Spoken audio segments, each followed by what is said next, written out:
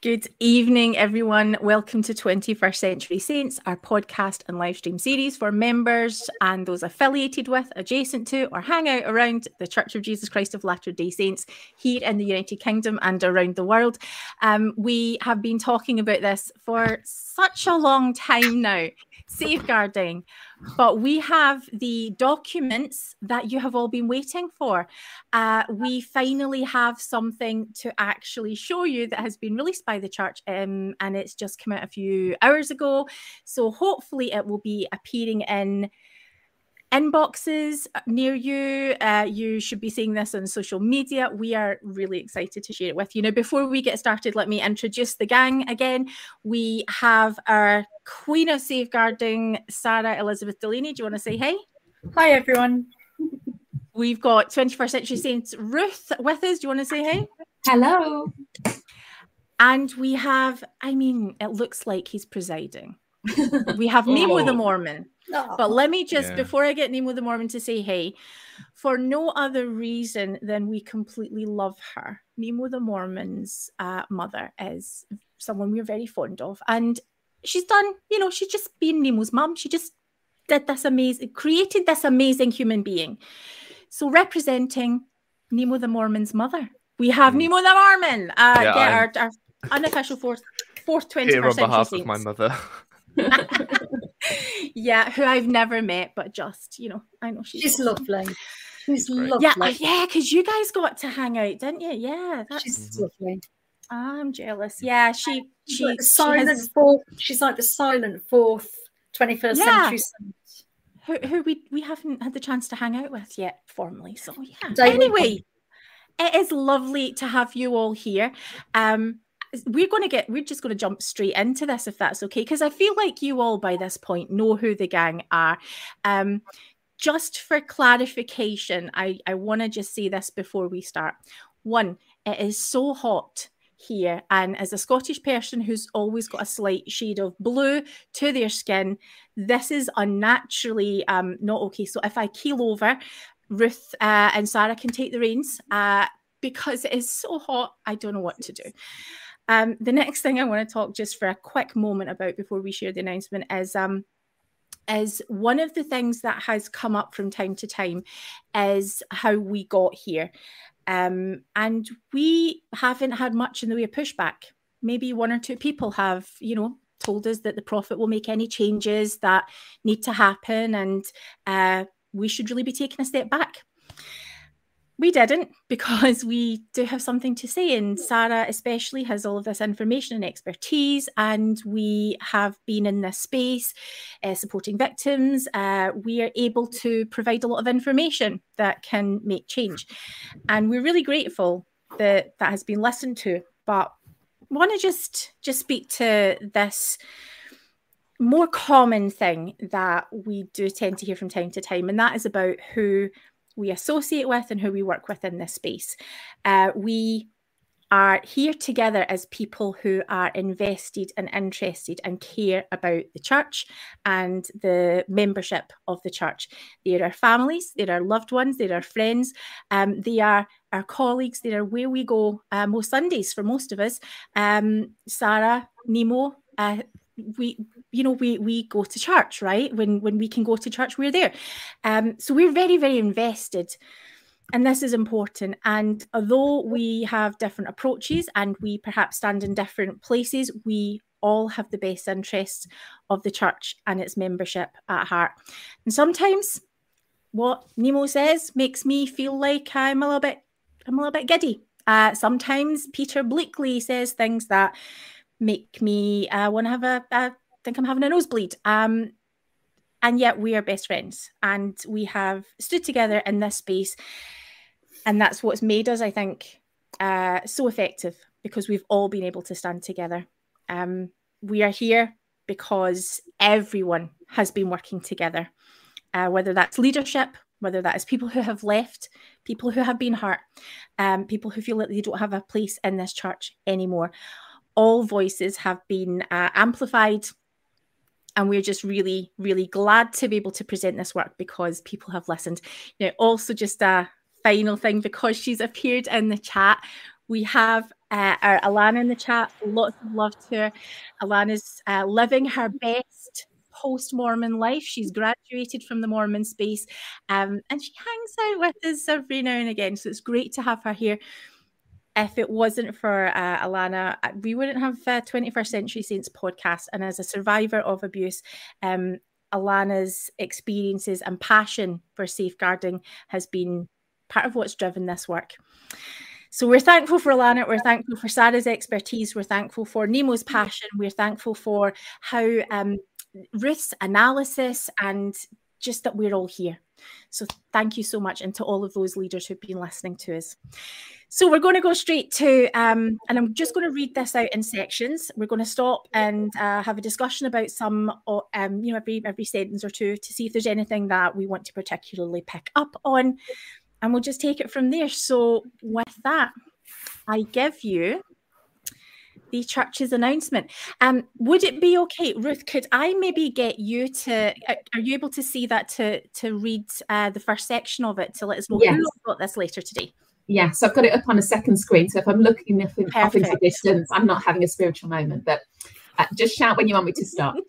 So Europe North Area Presidency, 20th of June 2023, to Area 70s mission presidents, stake and district presidents, bishops and branch presidents in the United Kingdom and the Crown dependencies of the Channel Islands and the Isle of Man. Updated safeguarding policies and procedures. Dear brethren. Okay. Let's just to stop there for a second. This is how hot off the presses it is. It went out today. Yes. It's gone out to, because I was wondering, like, is it going to be just for a reason we'll talk about later? I was wondering, is it just going to be England who are getting this? But no, it's the entirety of the UK, right? Today, because we're on the eve of the summer solstice. We're on the eve of the longest day of the year, and it's kind of perfect moment for change. It's the cusp of new beginnings, isn't it? It's and I just think if they could have timed it better, they couldn't have timed it better. I know it was supposed to come out the 1st of June, but here we are, eve of summer solstice, and they've got tomorrow is a brand new day, and it's the longest day they could possibly have to start this process. So great, let's do it. Lovely. And, just worth saying, what you're probably all thinking in the chat. The timing of it, while it is wonderful, we would also have liked to have seen this a long time ago, but we're here now. So let's talk about the next section. Ruth, can you take us through that? So, dear brethren, as disciples of the Lord and leaders in the Church of Jesus Christ of Latter-day Saints, we have a sacred responsibility to care for and protect our children, youth, and any other vulnerable members, so that everyone may feel safe and protected. President Russell M. Nelson said in the October 2022 General Conference, "Let me be perfectly clear, any kind of abuse of women, children, or anyone is an abomination to the Lord." Can I be grumpy? For just a second. Yes, please. Can I be grumpy? Right. Yes. I don't appreciate them using Russell M. Nelson's image rehabilitation talk, whereby he tried to put some distance between the church and the Arizona abuse case, to make it seem like it was his idea to do all this. Because, it wouldn't be a church publication in this era of the church without trying to give Russell M. Nelson all the credit for being the bestest, most wonderfulest prophet we ever have had. Because that seems to be the attitude towards him. I just don't like that it starts with a Russell M. Nelson quote. Like, this is his idea. I know exactly what you mean, but I think that is politic. I think it's maybe the Europe North Area presidents throwing a bone towards Russell M. Nelson to say, we were kind of inspired by something that you said in your damage limitation talk, but ultimately this isn't being rolled out across the world, supposedly as the prophet for the world. This is being rolled out in a place where we have pushed and pushed and pushed. And we've got sensible people who are going, of course we should be doing this. Of course we should be doing this. So if that's what the Europe North Area presidency need to do to get it over the line with HQ. Oh, yeah. Any of that sort of stuff. If that's what they're going to do to make it happen, that's what they're going to do. I don't know, it grinds my gears, this idea that isn't he. Isn't it? Yeah. Yeah, I'm going to jump to Sarah in a wee second. And what I'd like you to speak to, obviously you've got a comment to share, but I'd also like you to speak to this really important thing that I think because safeguarding in a church background, any church background, will play out in a uniquely ecclesiastical way. And for Mormons, it's going to play out in a uniquely Mormon way that you wouldn't necessarily see reflected in other churches. So could we maybe speak, Sarah, just for a moment about what a theology of safeguarding looks like? Because while I totally appreciate, the optics of it, I think that starting point of who is it, what is it that underpins all of the safeguarding, and that is a clear authoritative statement from whichever current leader is someone who has status within the religion, and also, or perhaps alternatively, a statement by that has scriptural authority. So, Sarah, could you maybe share your thoughts and talk to us a little bit about that? Yeah, I mean, just before I go into those thoughts, just to say, wouldn't it have been fantastic if the letter had also gone to Relief Society presidents and Young Women's leaders and primary presidents? But let's not ask the world at the moment. But that would have been a fantastic move to recognise that those women are also in significant positions of safeguarding and needing to safeguard. And a huge shout out to the church for doing this. It's taken a long time. It's regrettable that it's needed such an amount of energy to get to this point, but fantastic that the leaders are listening. They've sent this letter out and they're starting a safeguarding journey that we hope will end in a gold standard of excellence. But we're at a good starting point. Around the theology of safeguarding, I think I've said so many times that we often quote the scripture that remember the worth of souls is great in the sight of God, from Doctrine and Covenants 10:16, if I remember properly. But we often quote that scripture, don't we? And we need to start acting as a church as if we believe our own stuff.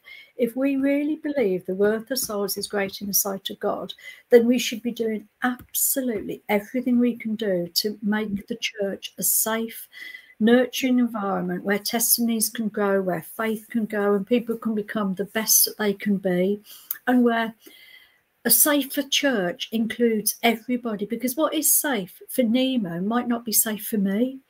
What is safe for my state president might be very unsafe for a 15-year-old boy. We need to make sure that the safeguarding theology, the worth of souls, is every single individual, whether they've got mental health problems, disabilities, whether they're elderly, whether they're tiny, whether they're disabled, whether they're not, whatever, whether their sexuality, whatever, trans, whatever. We need to make sure that we really do believe the worth of souls is great. I love that in Psalms 121, it talks about us being keepers. We are our brother's keeper. And the word keeper, when you translate and look back at the kind of ancient Greek and Hebrew and Latin and all the rest of it, the root of that word comes from safekeeping. So safeguarding is very much about being our brother's keeper. And the Saviour himself has given us such examples of what will be happening to people who harm any of those children. So we need to get serious with this theology. We are our brother's keeper.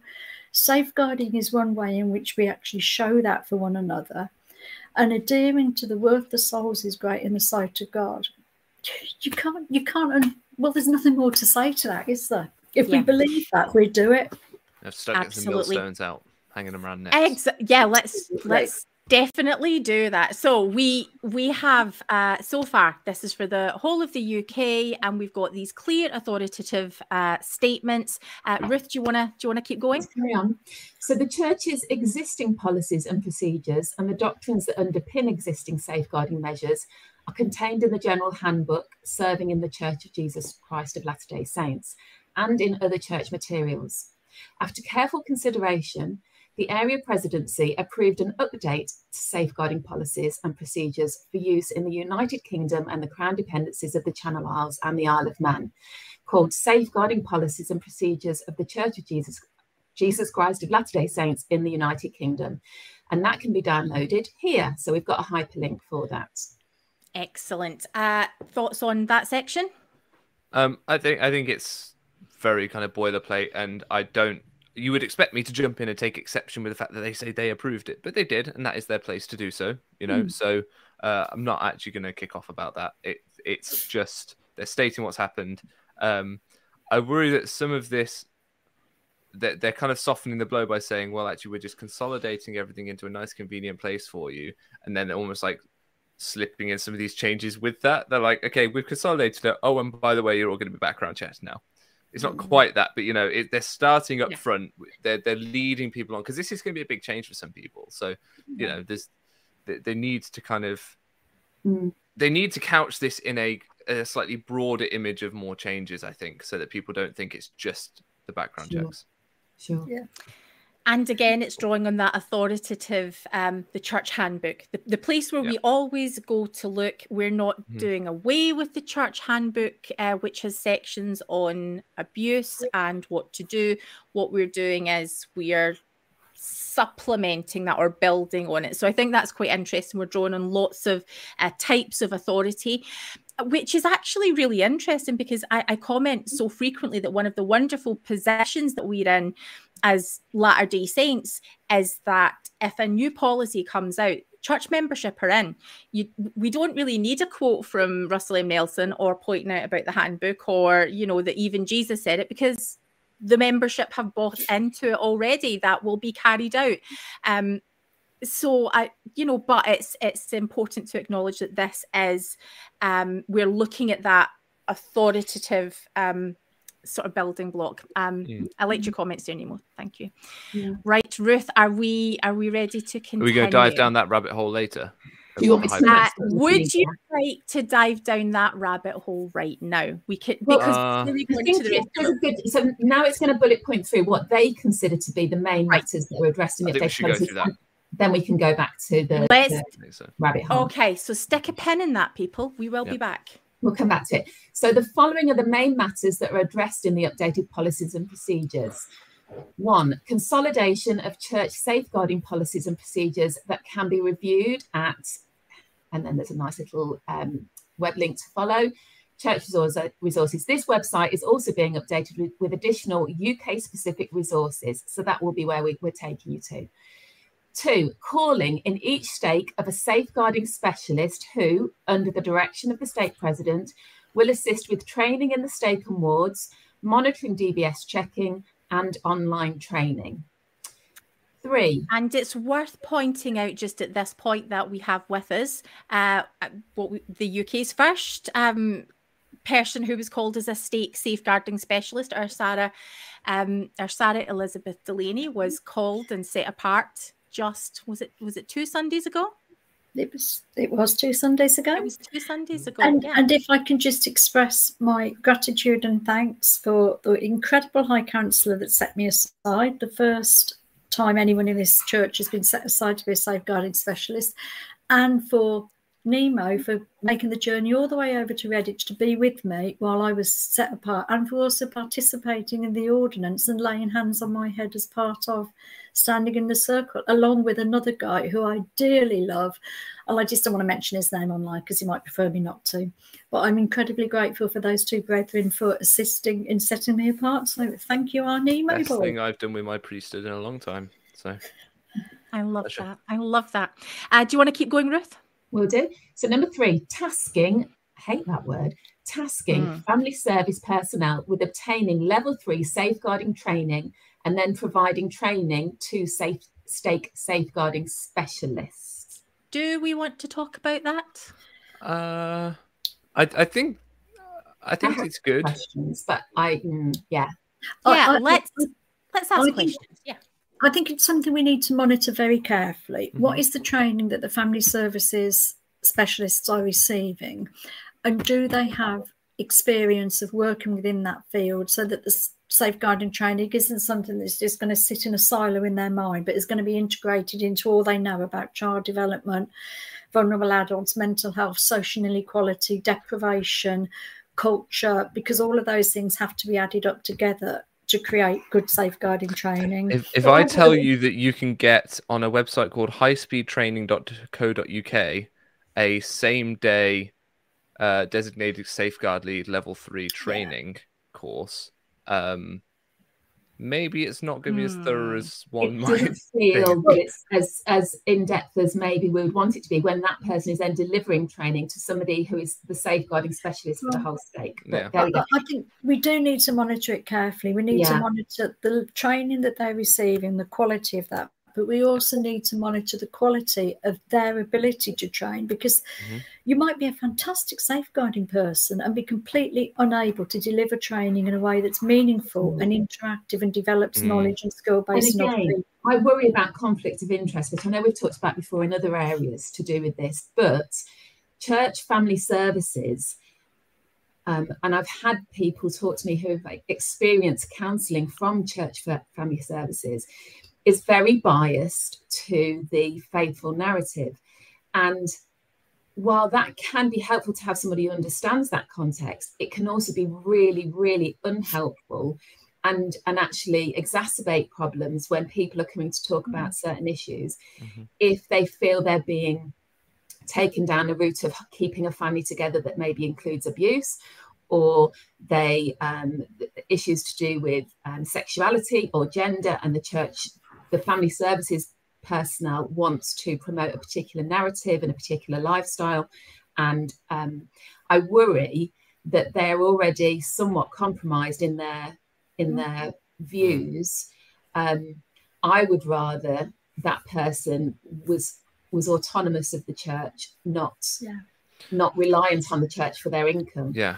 I think this goes back to something that Jane and I and Ruth Nero, we've all raised before with the church, that we would much prefer to see them using an independent organisation with transparency and safeguarding, such as 31/8, that a specialist churches child protection agency that almost every faith community in this country has signed up to, that deliver excellent training, or somewhere like the NSPCC. But I also think we need to let's wait and see what the training looks like. And a lot depends on them calling the right person as a safeguarding specialist. Well, so that's what I wanted to point out, was that, Sarah, you are a very good safeguarding specialist because you have professional experience with this. But we've also got to bear in mind that, you know, the whole thing, the church is a lay ministry and everyone's a volunteer. It could be some person that's never taught anyone anything or done anything like that before. The thing I said I liked about it, the thing that made me go, I like that, or I think that's good, was you see level 3 safeguarding training, you think, okay, well, at least it's going to be external safeguarding training. So the church isn't still reliant on its own internal training. And that is external. Could be positive. If they're using a good quality training program.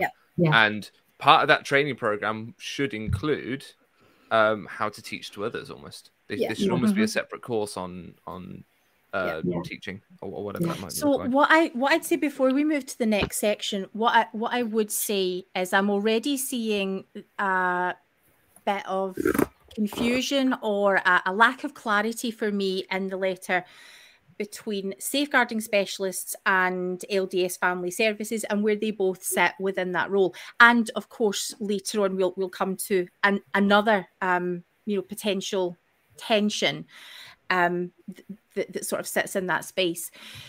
While we have this ability to call safeguarding specialists, recommendations are that independent recommendations are that safeguarding specialists or leads should be women for all sorts of different reasons, that they should have some kind of expertise or background that would be relevant to that calling, and not just we extend this calling as part of something else. A high counsellor could do this sort of tacked on to his job, or that this would be really problematic. And then it sits there with the role of family services, and the conversations that Sarah and I have had with family services. These are all accredited professionals that, there would be real threat to their career were it to be considered that they were sort of trying to lead anyone down a particular path. Now, that said, the lived experience of many people, as we know, is that they have not had good experiences with LDS family services. That said, sometimes there is a bit of, I think, misinformation or misunderstanding about how LDS family services has changed, how it looks today, and how bishops and leaders in particular use that service. We don't just pick the nearest counsellor and just send a person off there. There's a much more sort of robust system in place for how that should work.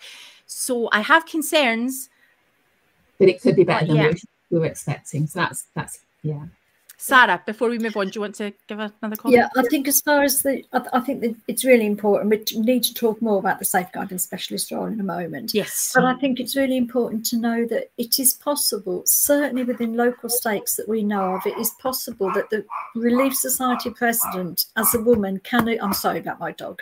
Somebody's dared to walk past the house. Have you met mine? We're good.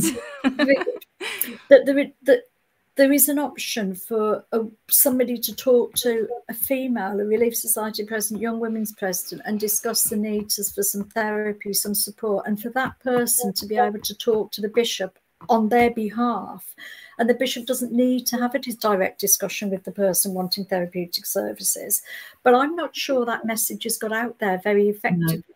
Because not all bishops seem to know that. But it should be possible for a Young Women's leader or a Relief Society president to sit with the bishop and say, I recommend you agree to pay for counselling for this sister or this brother because they've got these needs, and don't have to be too specific about them.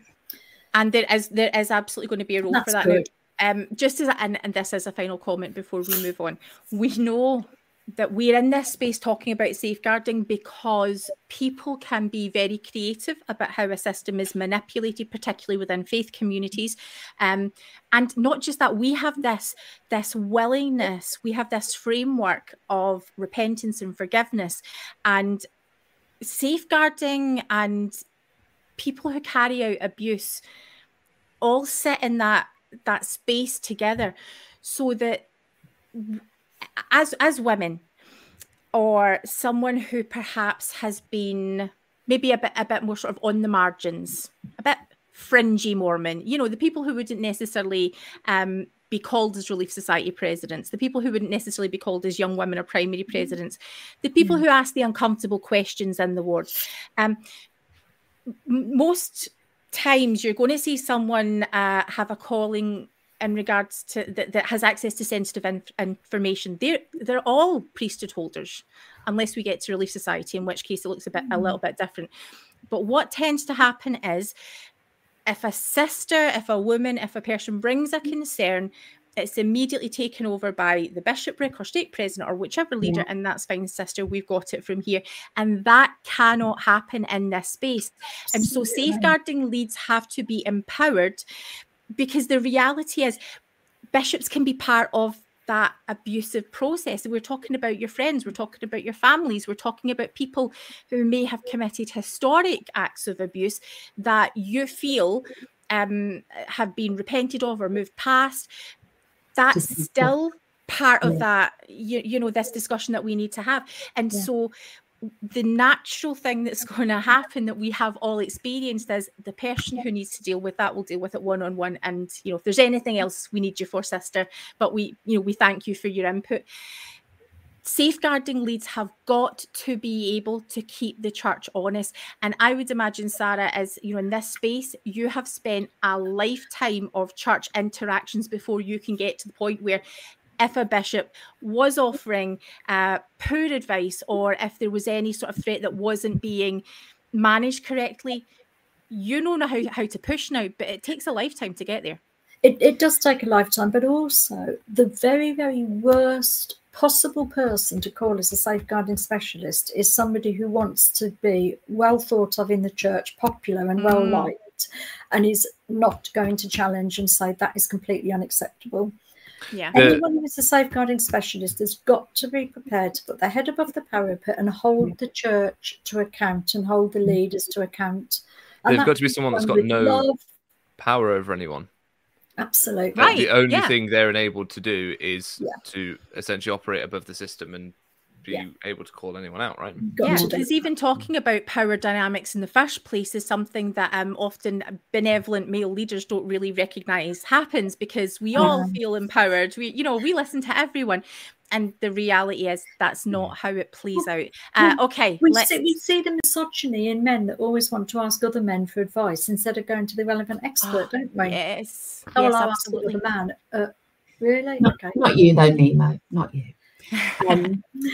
Right, Ruth, do you want to keep going? Well, I was just going to say, in my industry, we have compliance, and everyone loves to hate the compliance team. It keeps us honest. It's what we rely on to interrogate and assume the worst and have us prove it's not the case. Do you know what I mean? It's that sort of dynamic of push and pull that keeps people completely doing the right thing in my industry for their clients. But when it comes to the safeguarding specialist, we want people to assume, we want them in that role, assuming the worst, but feeling confident that behind their back is all of the policy and procedure, that they're not in the firing line, that their membership of the church isn't in the firing line, but that they know that they are there to be the traffic warden, they're there to be the awkward squad. And that's supported and celebrated, because that is what we need, whether that will happen or not. You need to basically be called, you need to be calling the people that are physical facilities reps. Yeah. Because they are the equivalent in Mormonism currently of that person that no one really wants to have around, because they're going to tell you can't stack chairs that many high, or we've got to change the colour of your pews because it needs redoing.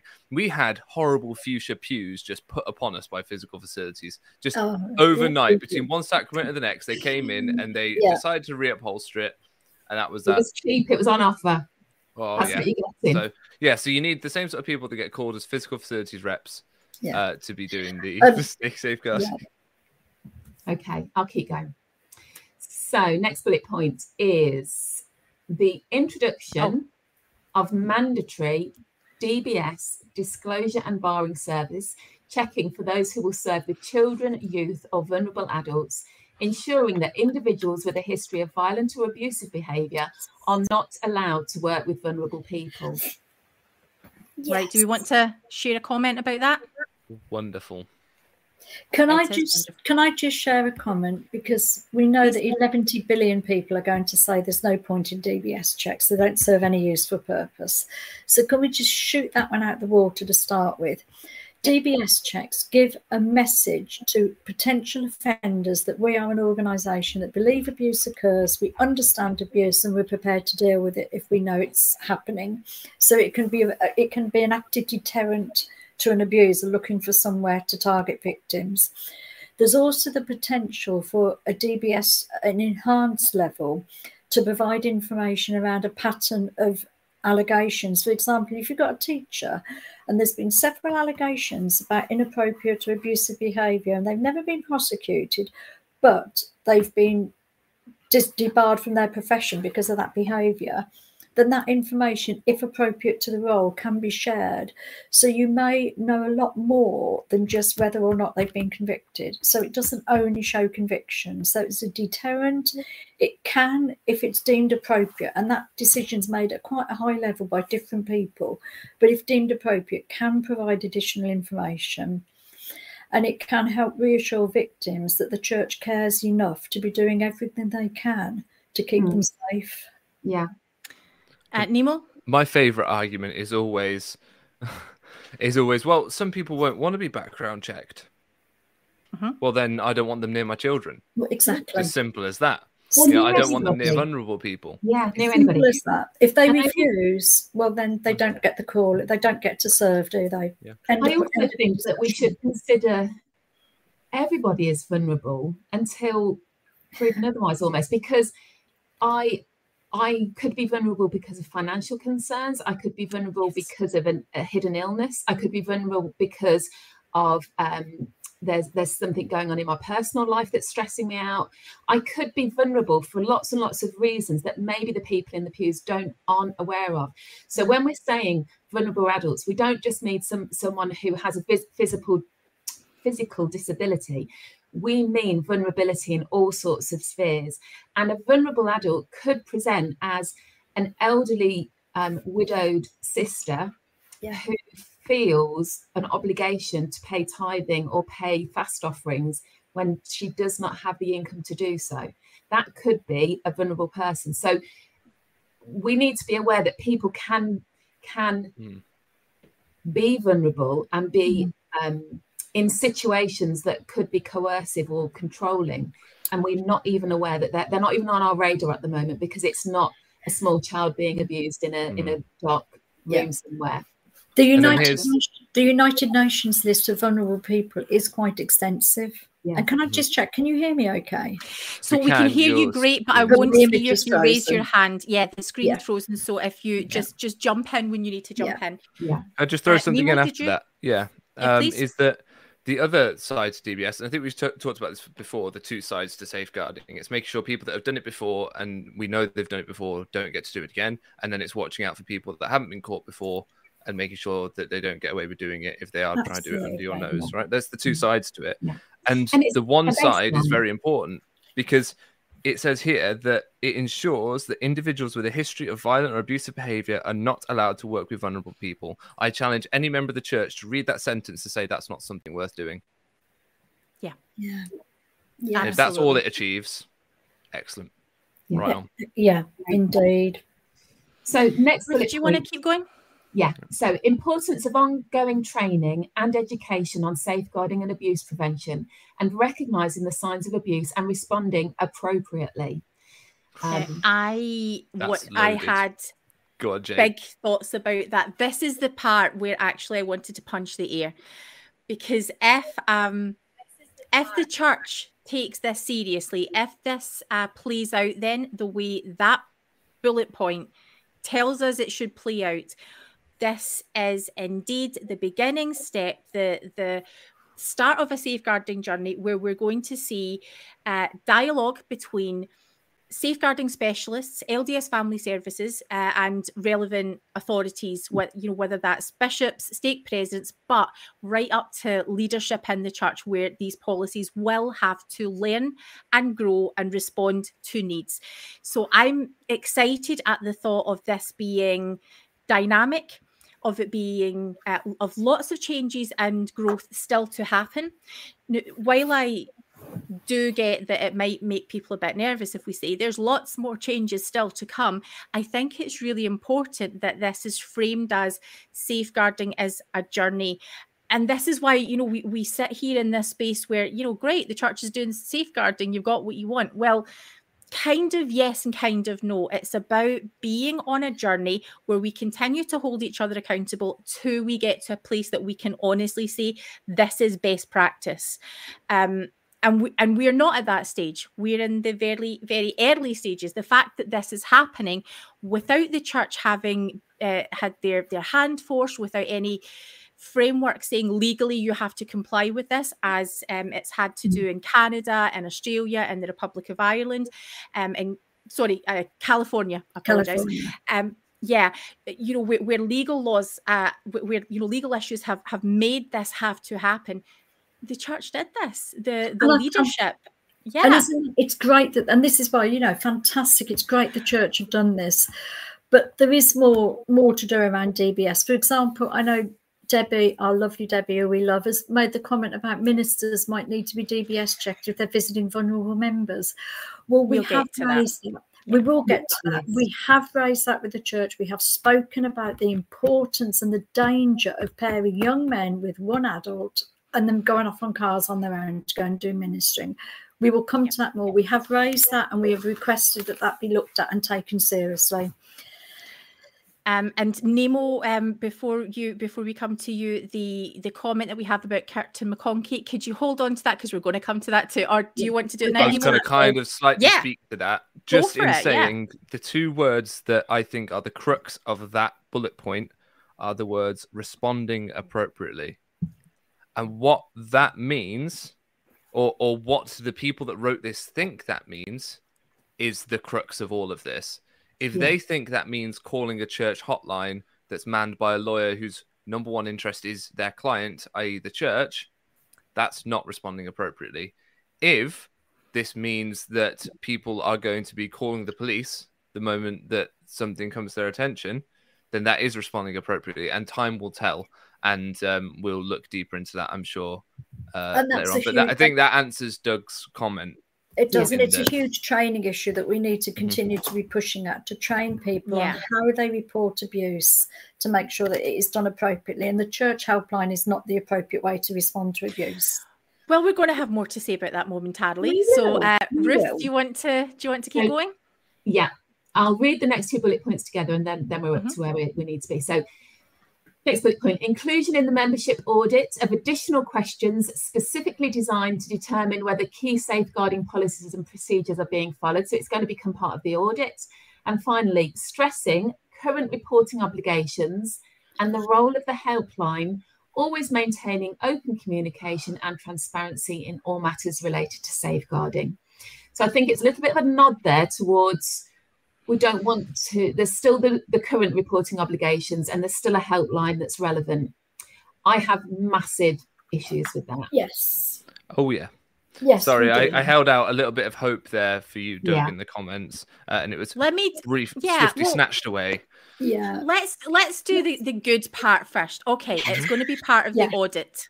That is fantastic. And we in the church who have the resources to do that. And safeguarding specialists, one of their roles is going to be to participate in these audits. So that is an opportunity to seriously challenge and question.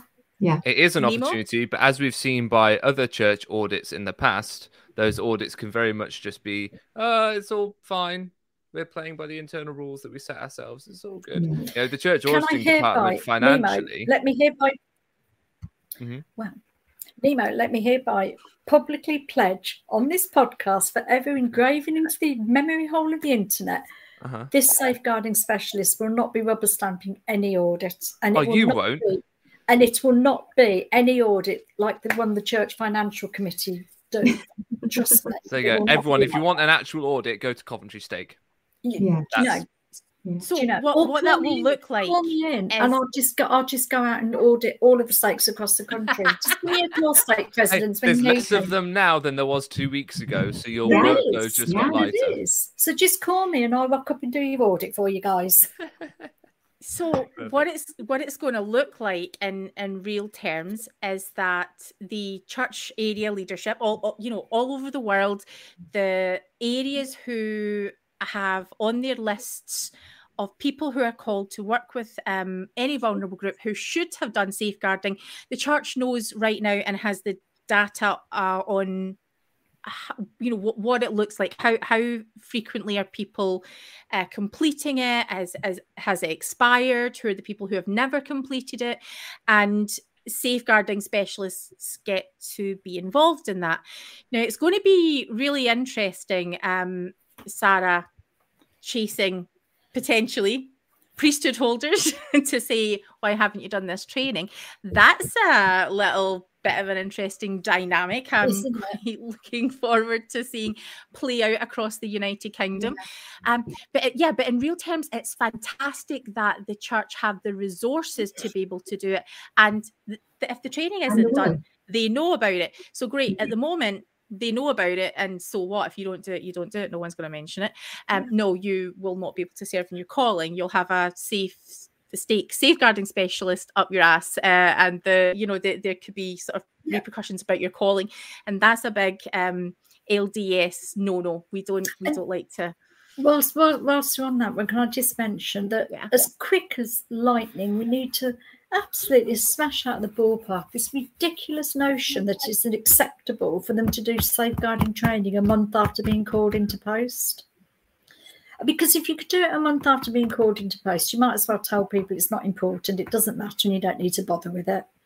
So it's either important and worth doing, which actually the church safeguarding training video isn't worth doing, but it's part of the policy, therefore has to be done because it's part of the policy. But if you can do it a month after being called, that doesn't really tell people we're taking it seriously, does it? No. So and in context, if you apply for a job in a school, if you apply for a job in an old age people's home, if you want to go and work in any sort of volunteer position, working with people one-to-one, you've got to go and get your DBS check first. You're not, even if you get through the interview with flying colours, you are not stepping foot into the premises until you've got that DBS check signed off and you're all sorted. And you're not starting active work until you've done the basic training. No, yes, I can speak to this personally. Nemo? at the start of my last job before I started doing YouTube full time. I got my DBS check prior to me starting my position. And then I was a member of staff and all that sort of stuff, but I wasn't seeing patients until I'd completed my safeguarding training courses. That's right. And that's the way it should be. That's the way it should be. Not, oh, you've been here a month, Nemo, you've seen a couple of 100 patients. Can we just do a bit of training now? Make sure you know what you're talking about. And then I want you to think back through those 100 patients and just make sure that none of those little girls seemed like they were coming from an abusive house, or none of those little boys seemed like, they've been brought there against their will. You can't spot those things in hindsight. Can you give me a list of everyone you've seen? Because now you've failed your DBS check and your safeguarding training, and we've got to now approach all those people and make sure that nothing untoward happened. Because now we've got a responsibility to let them know they were working with a convicted criminal of some description. Yeah, I mean, you're speaking to a really interesting tension. I think that in the UK, employment laws are so stringent, it's just what you would expect. And then we go to church and it looks completely different. And so people have been sort of sitting in this space of cognitive dissonance where we know that it doesn't really look like that. And I think it's that situation that's brought us to where we are. My son has complex special needs. And the idea is we engage a service to be able to look after him. Now, it might be very tempting for us to be able to say, look, we really need staff to look after him. We know this guy from church. We know this woman from church. We could employ you. And DBS checks have to happen around that legally. But in order for, to wait for those coming through, we know you're from church. We could just start right now. Or if there's any sort of, not just the DBS checks, but the specific training, not the general how we handle people, how we negotiate conflict, but specific training as it relates to my child. And this is what I think we're lacking overall in the church, that we don't have a really good safeguarding training model that is unique to the issues that we see in church. But that's a broader, much broader discussion. Yeah. Okay, let's keep going, Ruth, with the announcement. What else have we got? So it then gives us a really nice breakdown, and you guys have already announced all this, so this is great because they're just backing up what you've already told everyone. So the updated policy will be effective on the 1st of July 2023 with the following implementation steps. So the family services personnel have already undertaken their level 3 safeguarding training, tick that box. They'll be calling and training of stake safeguarding specialists by the end of August 2023. There will be completion of the first year training of all stake and ward councils by the end of October 2023. The DBS checking of all serving with children and youth will commence on the 1st of July 2023, so 10 days' time, to be completed by the end of 2023. So they've got a period of time to get that done. It says stakes will be contacted individually about their start date for DBS checking. Eligibility list of callings is enclosed with this letter, and step-by-step details for the use of members and leaders will be provided in due course.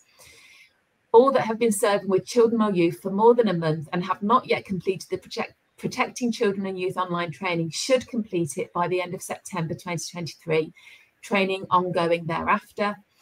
And finally, to reinforce safeguarding principles with ward members, the bishop or someone under his direction should prepare and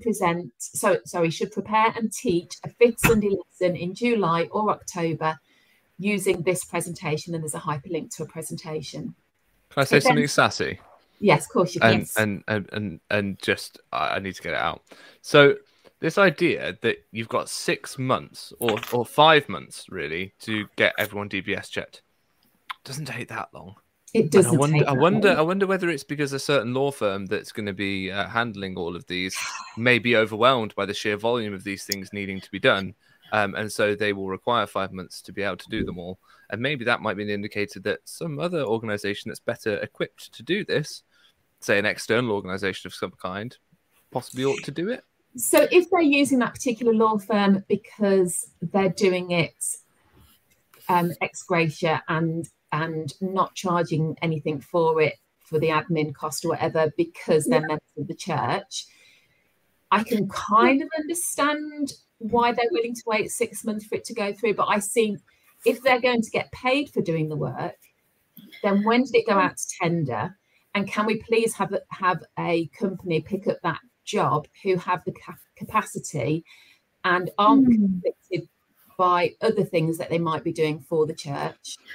Well, I think Ruth, I think you've raised a really, really interesting point there, because for volunteers, the DBS check itself is completely free of charge. Yeah.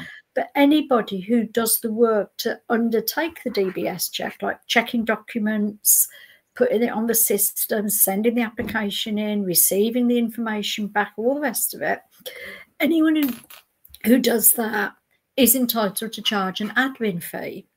So I think I would actually like the church to say how much the admin fee is that they will be paying to whoever is undertaking the DBS checks. How much is that admin fee?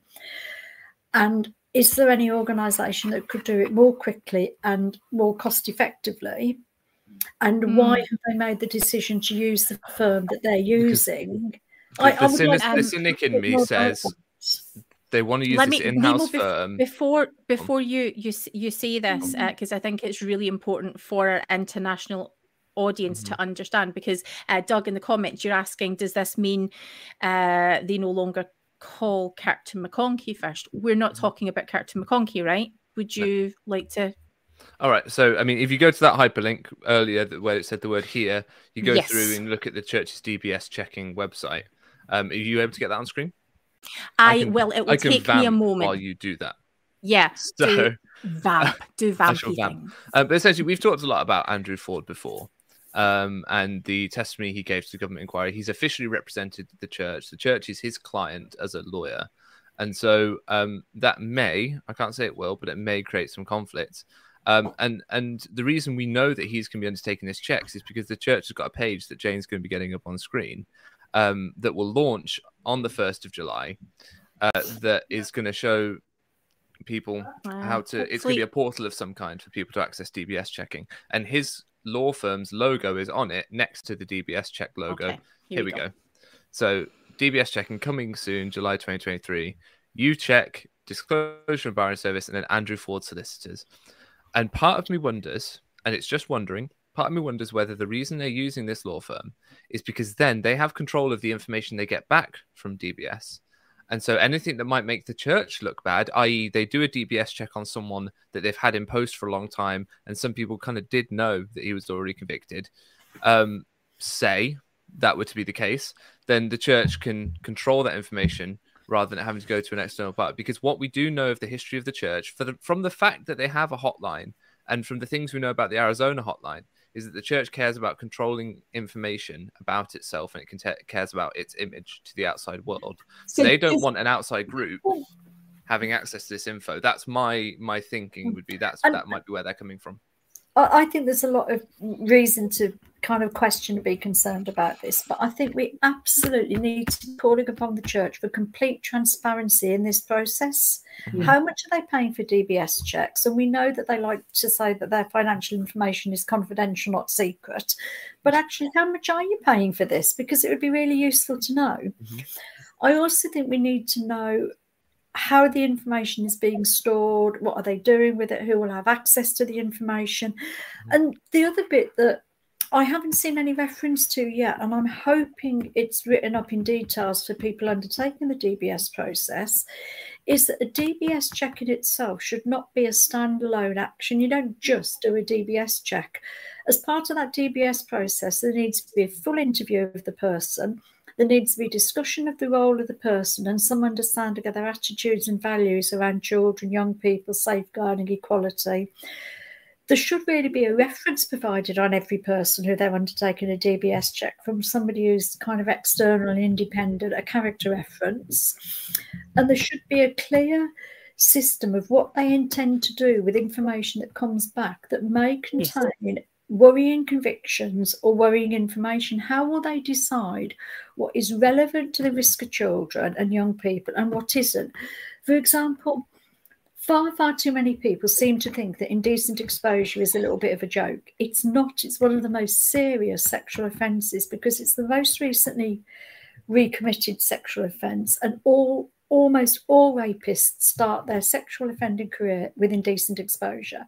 So if something comes back with an indecent exposure, are they just going to think, oh yeah, a bit of a joke that, innit? Let's not worry about it too much? Or are they going to be concerned about it? But can I just check my understanding? Who are they going to use for that? Because, sorry, Ruth, because what just concerns me about that is, who are they using to give them that information? If they're not using an external agency with experts at the helm that can talk through what the information on DBS means in real life, then I'm not confident they're going to always be making the right decision. So I'd be much happier if they had people on hand to really talk through what a DBS meant. Yeah. Ruth? I just want to check my understanding. So my understanding is that in the UK and across Europe, if you ring the church's helpline, you go through to Andrew Ford solicitors, and that's it. The UK and France. I can confirm. I don't know about the rest of Europe. UK and France. Okay. And Andrew Ford Solicitors is what gave the report in 2019, so 4 years ago now, to the government about what we as an organisation, as a church organisation, do or don't do around safeguarding and patting ourselves on the back. And we've only had this many cases in this many years, blah, blah, blah, blah, blah. Well, he also said DBS wasn't necessary because we had all these other robust procedures and policies. He did. Obviously, he's changed his mind in the last 4 years. Something must have happened. Oh, I wonder why. But I live in the same area as Andrew Ford Solicitors, and it's not a big organisation, and my mind's exploding a little bit here at somebody who handles wills and probates in a local small law office. Not a massive organisation, by no stretch of the imagination. A Curtin McConkie is going to not only be manning a helpline where the church is their client, but potentially handling DBS checking and handling all of that data. Is that why it's going to take 6 months? That was my point. Yeah. Are they going to close up the other part of their business? I don't. Well, do you think before we talk more about the details and implications of that, because it's a really important discussion. It's one that we've been aware has to happen for some time. Yeah. I'm also aware we're not going to be able to cover all of those questions tonight. If you do have them, put them in the chat or get in touch, and we will make sure that they're covered. We've been focusing on a bigger picture. This is a really important part of it. But it is important to contextualize this, because the United Kingdom, it's so small. We all know each other. We all we are all so closely. The relationships are all so tightly bound. This entire country. I'm just really aware that as we're talking about a company, a solicitor's company, it's not like talking about Curtin McConkie. What we're effectively talking about here is one man, Andrew Ford, and he is very, very well loved. He has done incredible work. He's served the church his entire life. He's he's one of the silver fox gentlemen that I love to appreciate so finely.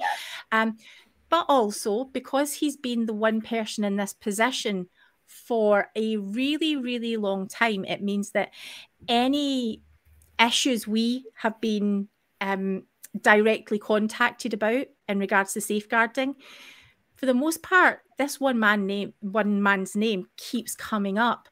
And so it's right and proper that although we express love and support and, in your calling, that's great.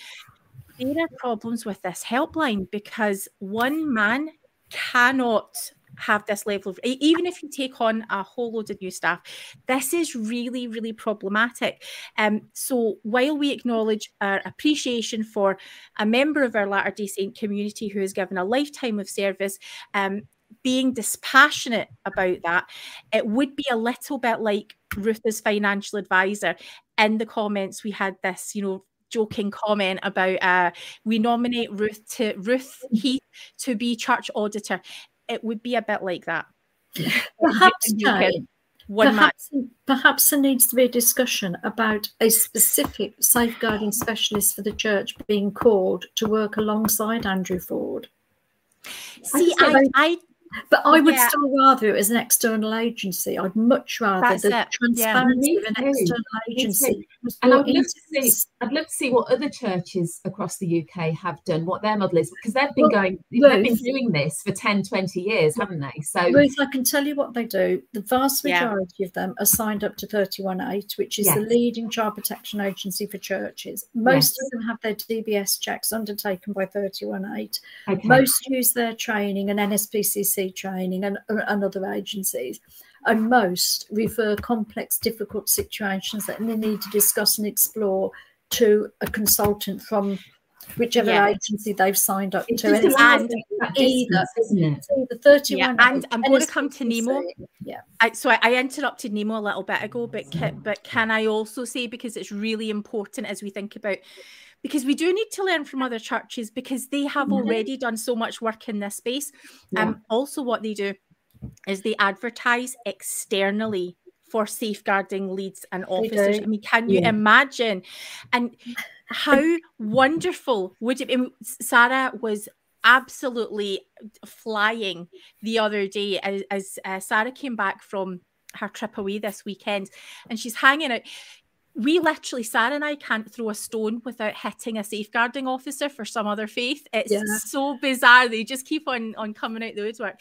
And Sarah's talking to someone who's explaining that if someone wants to be in that role, or someone is being trained in the role, they have to write 500 words about what you understand about safeguarding. Well, actually, there's 4 questions, so it's like almost 2,000 word essay they've got to write. Right? I mean, and we would never dream of asking a church member to put in that level of work. But do you know what? That's the way we have to start looking at it. Anyway, sorry, Nemo, can I come back to you because I interrupted? Yeah, I mean, I just looked up some numbers. There's 3.8 million Catholics in the UK, apparently. And so if you divide that by the number of members there are supposedly in the UK, that's like the Catholic Church only having about 250 people to deal with all of their abuse problems. And we know that their abuse problems are rife and plentiful, and that would not be enough people.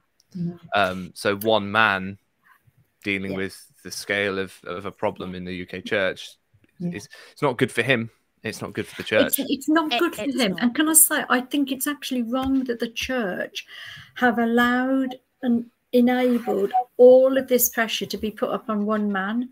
Who certainly can't possibly be in his 20s and 30s anymore, because he's in his 70s now, and he's looking good on it. But and like you say, he's worked really hard all his life serving in the church, and in his career as well. But he really, it's not reasonable. The helpline is either your focus, or the DBS check-in is your focus. To have to merge those two. Yes. Things together seems very conflicting, and that's my worry when I see that it's going to take 6 months to actually start to sift through people already in callings. I'm thinking, is this a capacity issue? And have we just gone for somebody who, we know him, he's a solicitor, he'll do the job. Put it out to tender. Let's get this ball rolling, and let's go with a company that have got all the facilities and the capacity there ready to go, and not be driven by are they already a member? That should be completely irrelevant at this point. It should. I think we have a problem where somebody's Mormon CV takes precedence over their professional and capacity. And a Mormon CV doesn't necessarily mean that you're any good at doing something else. And that brings me, that brings me to something I wanted to say about the fact that they're having to train LDS Family Services with this level 3 safeguarding training. They couldn't give it directly to the stake specialists, because no calling within this church receives professional accreditation or training or anything like that. And I think it flies in the face of a lot of the church's core values around a lay ministry. And this thing they seem to laud about everyone not actually having any real training and people just mucking in and getting on with it. They couldn't directly give volunteers a level of professional training because they don't want to upset the spiritual power balance within the church. Because all of a sudden you've got a man who holds the priesthood, which is the only authority we recognize within the church, coming up against a woman who says, but I'm professionally more qualified than you and I've been given professional qualifications in this subject, so you have to listen to me. That's a massive cultural clash that you're going to have within the church. And I think we've got to work hard to help the church manage that. I don't think the church are going to manage that easily. We have got a lot of work to do to ensure that change, isn't it? And so, as we were talking earlier on about, I already see a bit of confusion or bumping up against stake safeguarding specialists, LDS family services, and also the helpline. So, as you can gather from what we have said tonight, some of those hyperlinks we've already taken a look at.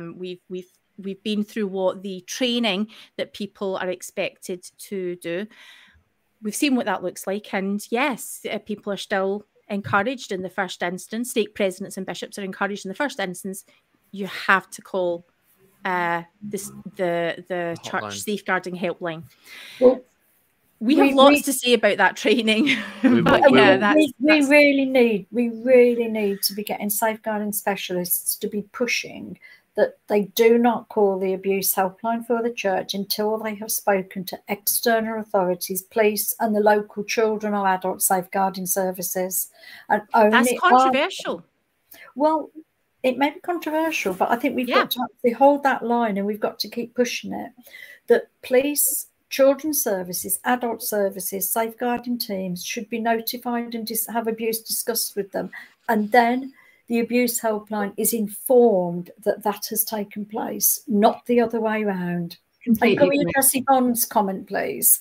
Yvonne's saying, if a serious sexual crime shows up in a DBS, then could somebody override that? Someone's thinking, well, it's historic, nothing since that this person will be okay. Am I understanding this correctly?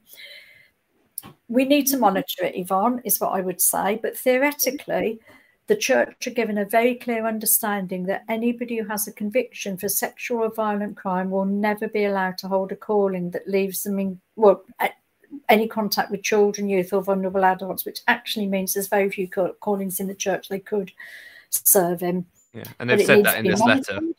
And the church are clear that that won't happen. But like anything and everything else, we need to make absolutely sure, because the church have been very clear that they're honest in all their dealings, aren't they, with finances, and we're not totally convinced of that. So we need to monitor it. Yeah, we do. But I am a big believer, and I want to come to Nemo next, because this section, this other sort of addendum to the letter, is going to be super important in answering that question. Since we first sort of made the announcement that this was coming, we've been inundated with questions about what level of DBS checks will people be able to access, what will it look like, and Debbie's question about can it be overridden. I mean, where I've been coming from is the fact that, and again, it's bringing Andrew Ford and the safeguarding helpline into sort of the crosshairs again, and I hate doing that because he's a good man.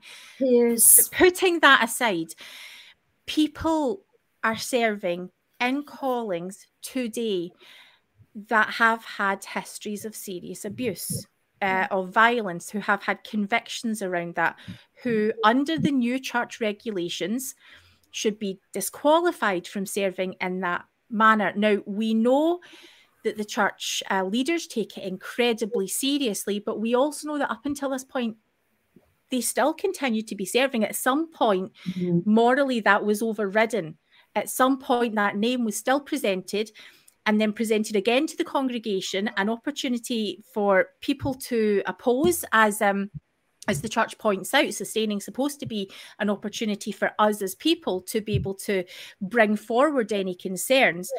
And those things haven't happened. And so I'm really concerned if the person who has sort of overridden any concerns, or repentance has happened, or here's how it looks now, that actually when a DBS check comes back and the person who's ultimately making that decision is the same person that has sort of been aware of it in the first place. I am really concerned about that. Nemo.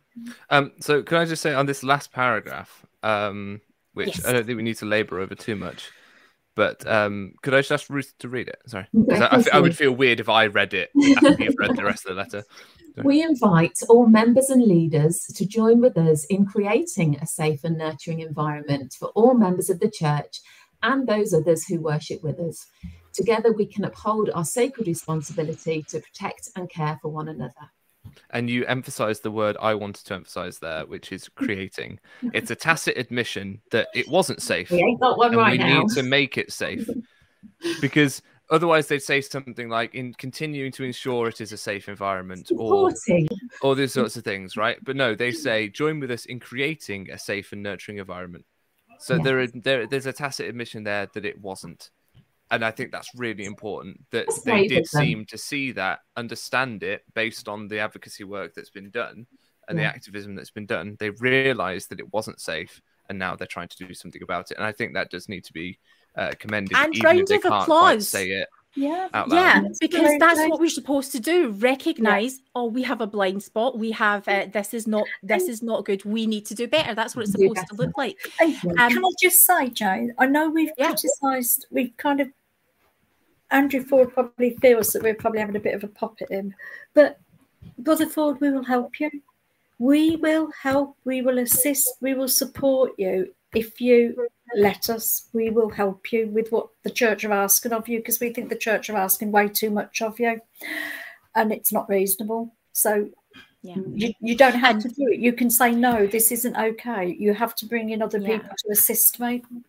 And actually, I think that's a really good point, because part of my concern is that while Curtin McConkie over in the US is a huge organisation that, if you try to take down an individual who works with Curtin McConkie, that's an individual. But here, there's a level of exposure that even were you to take on, multiple staff, which is problematic in itself. But, if you're sort of thinking towards, other generations or other colleagues who come in to support in that work, ultimately it's your name who's can be thrown under the bus, and that's not okay. It's about and safeguarding is about keeping everyone safe, even including Andrew Ford, including the people that the church are asking to do all this work, and it's not okay. I'd hate for him to have been set up as a fall guy. Yeah, and that's my concern. Yeah, that's not. And I mean, honestly, if you've made crap decisions, if you've put people at risk, if people have been directly harmed by the crap advice you've been given, then do you know what?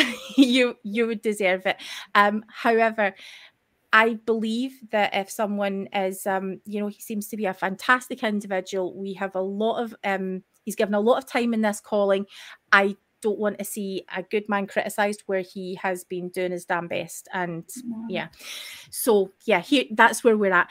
I want to move us over to talking about what those DBS checks are going to look like, because this is where all the questions have been. So Nemo. Sure.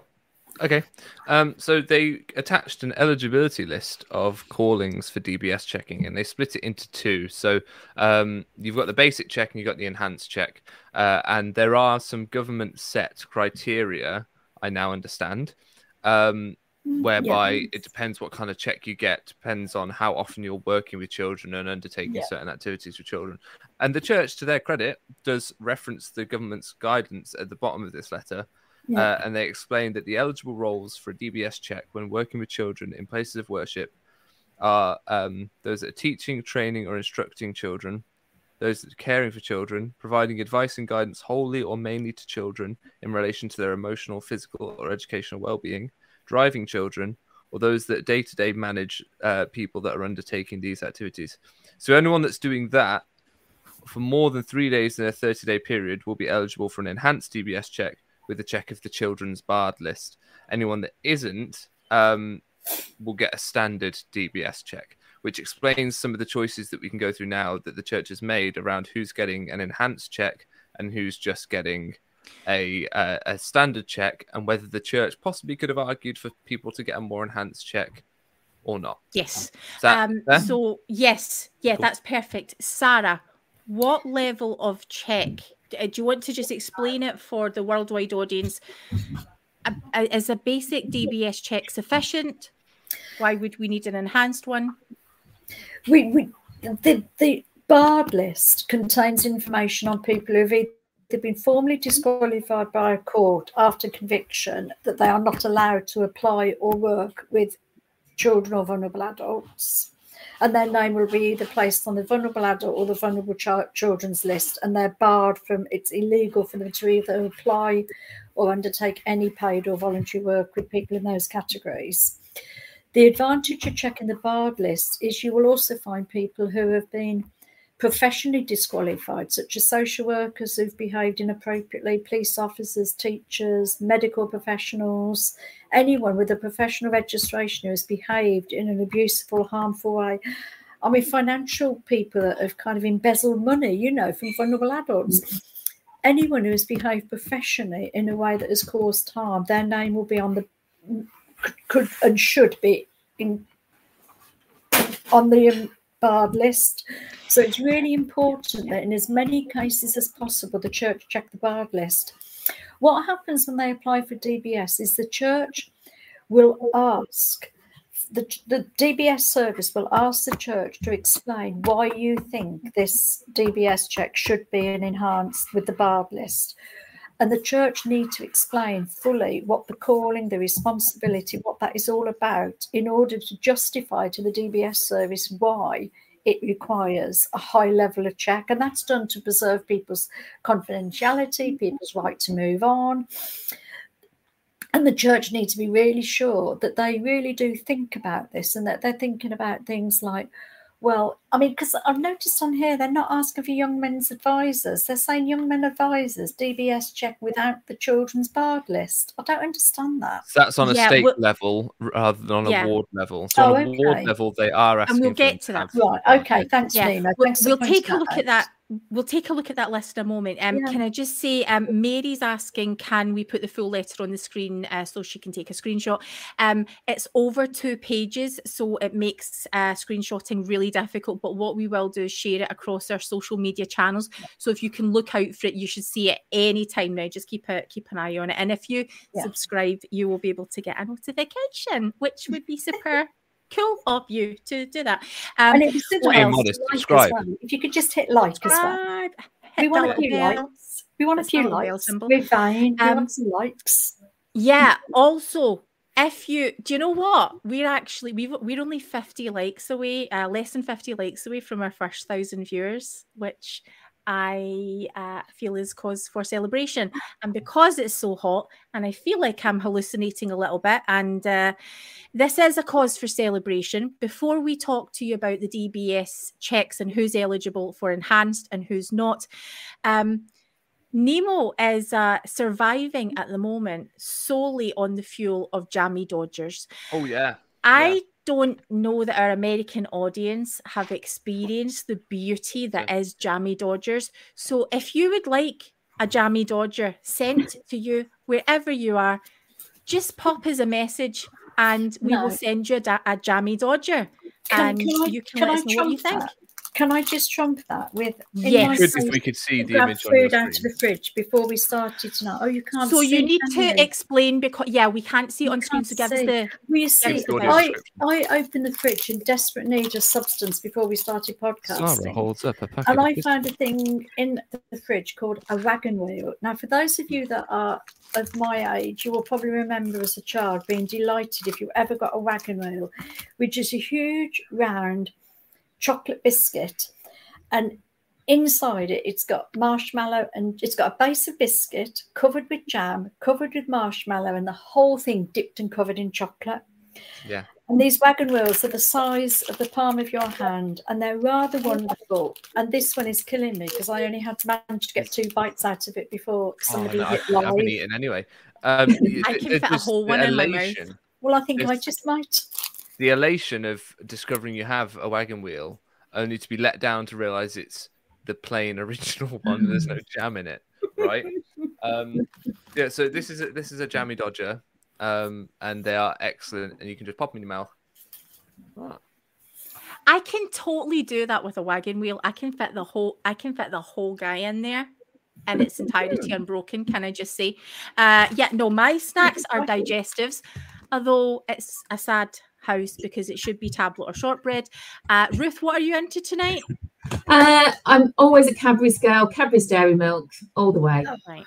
Keep it so simple. Message us and tell us what you need. And if you need the way to our hearts, send Nemo Jammy Dodgers, send me Wagon Wheels, send Ruth Dairy Milk, and send Jane whatever. What do you want, Jane? UK folks send. Worldwide folk, I will send you a Jammy Dodger. I will send you a wagon. And if anybody wants a wagon wheel, message me and I will send you a wagon wheel. Oh, I'm just saying, weird illicit trading of sweets. If anyone's coming to Sunstone in October, I think we know what the buffet is.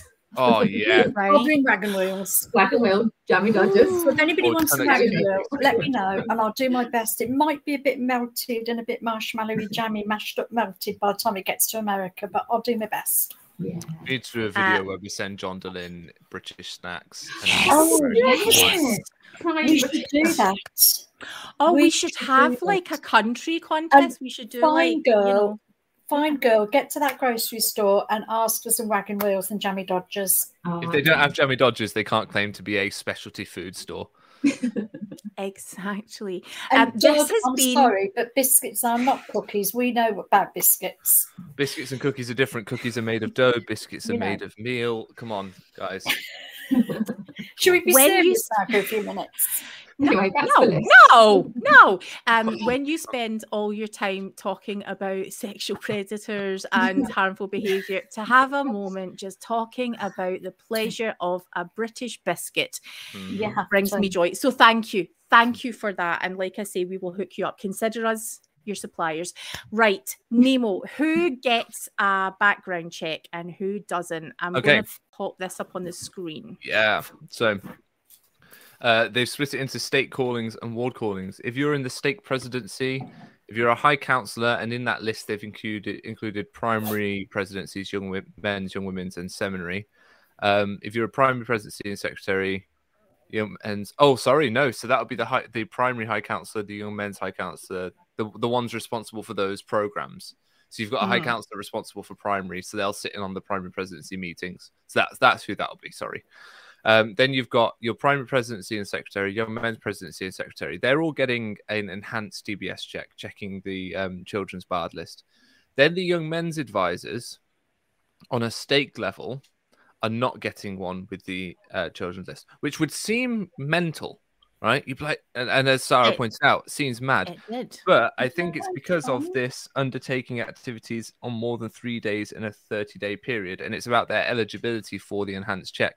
So the church isn't able, or doesn't feel able, I should say, they don't feel able to argue that these people are going to be in that situation where they're in undertaking these certain activities with the youth on more than 3 days or 3 days in a 30-day period.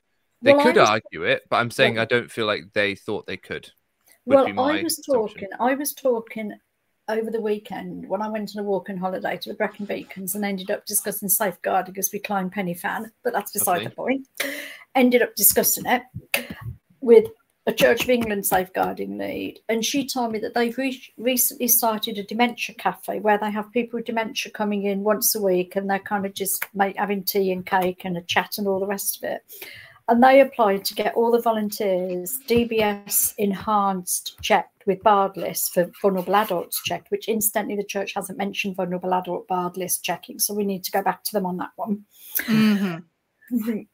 But she was saying that the DBS service first came back and said, no, we don't think they meet the criteria. And she put forward a very strong argument as to exactly why she felt they did meet the criteria. And DBS said, oh, okay, then you put forward a strong enough argument. So that's what we need to see, that level of energy and resources going into getting that checked out. And Robert's asking, what about the parent helper loophole? If the parent is only helping their child, but if they're going on a trip with loads of other kids, then they've got to be checked. Yeah. Well, watch for where, because this is going to come up in the list. So let's take you back to the list. Yeah. And Nemo, do you want to take us through? Let's just run through this. So Young Women Presidency and Secretary, they're on the enhanced list. But then the next three, Young Women's Advisors, the Stake Sunday School Presidency and Secretary, and the Stake Patriarch aren't on that, aren't getting that enhanced check. And again, I think that's the amount of time they're spending with youth and vulnerable adults. But, how many patriarchal blessings are being done a month is the question. How many vulnerable adults have a patriarchal blessing? Patriarchal blessings generally are done on the youth. Right. But United Nations vulnerable list would say that anyone in the LGBT community, anyone over 65, anyone with a disability, anyone from an ethnic minority can officially come under the vulnerable group. I mean, if you went to that definition, then just everyone would be able to get an enhanced one, because they're all going to come into contact. Wouldn't that be awesome? Yeah. But I think Ruth made that very point earlier, that we should be considering everybody as vulnerable. That was the point Ruth made. Yeah.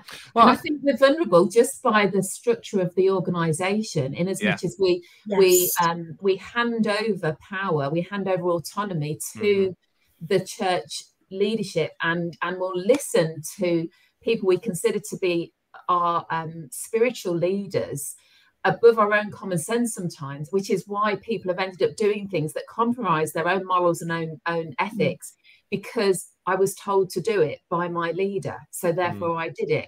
You hear missionaries telling tales of things that they were told to do by their district leader, whatever, mission president, whatever it is, that when they reflect on it, they think, why on earth did I do that? Well, because it was somebody who was in a position of power over you on a spiritual matter, and it's another thing that we can beat ourselves up on. But we should, I personally think that we should consider everybody as vulnerable, and I think we could make that argument in strongly enough to get that everyone being on that sort of first list, tick tick tick tick tick all the way down.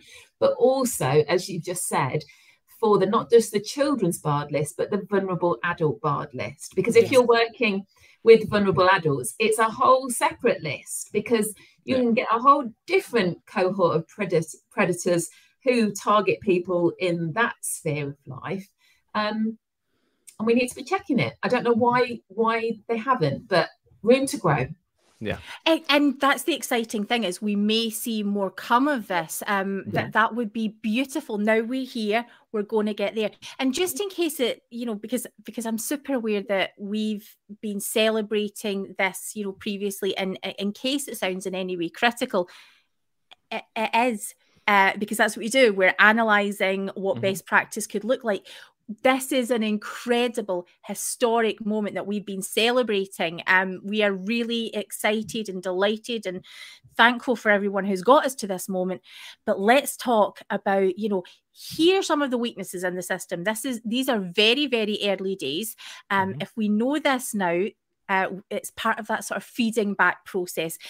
So I expect that as this is being rolled out, and as training is being rolled out, and as people are reading this document today, that church active members who will be implementing this will have these same questions and concerns, and that they I've will had be several fed people back up. say to me, "Oh, what are they doing? Not getting the full enhanced check? What's going on?" With that? And people who aren't members or active members, or no longer have their name on the rolls of the church, who are invested in this space, that voice has to be equally heard, because we care about it. So yeah, we're all in exactly the same space.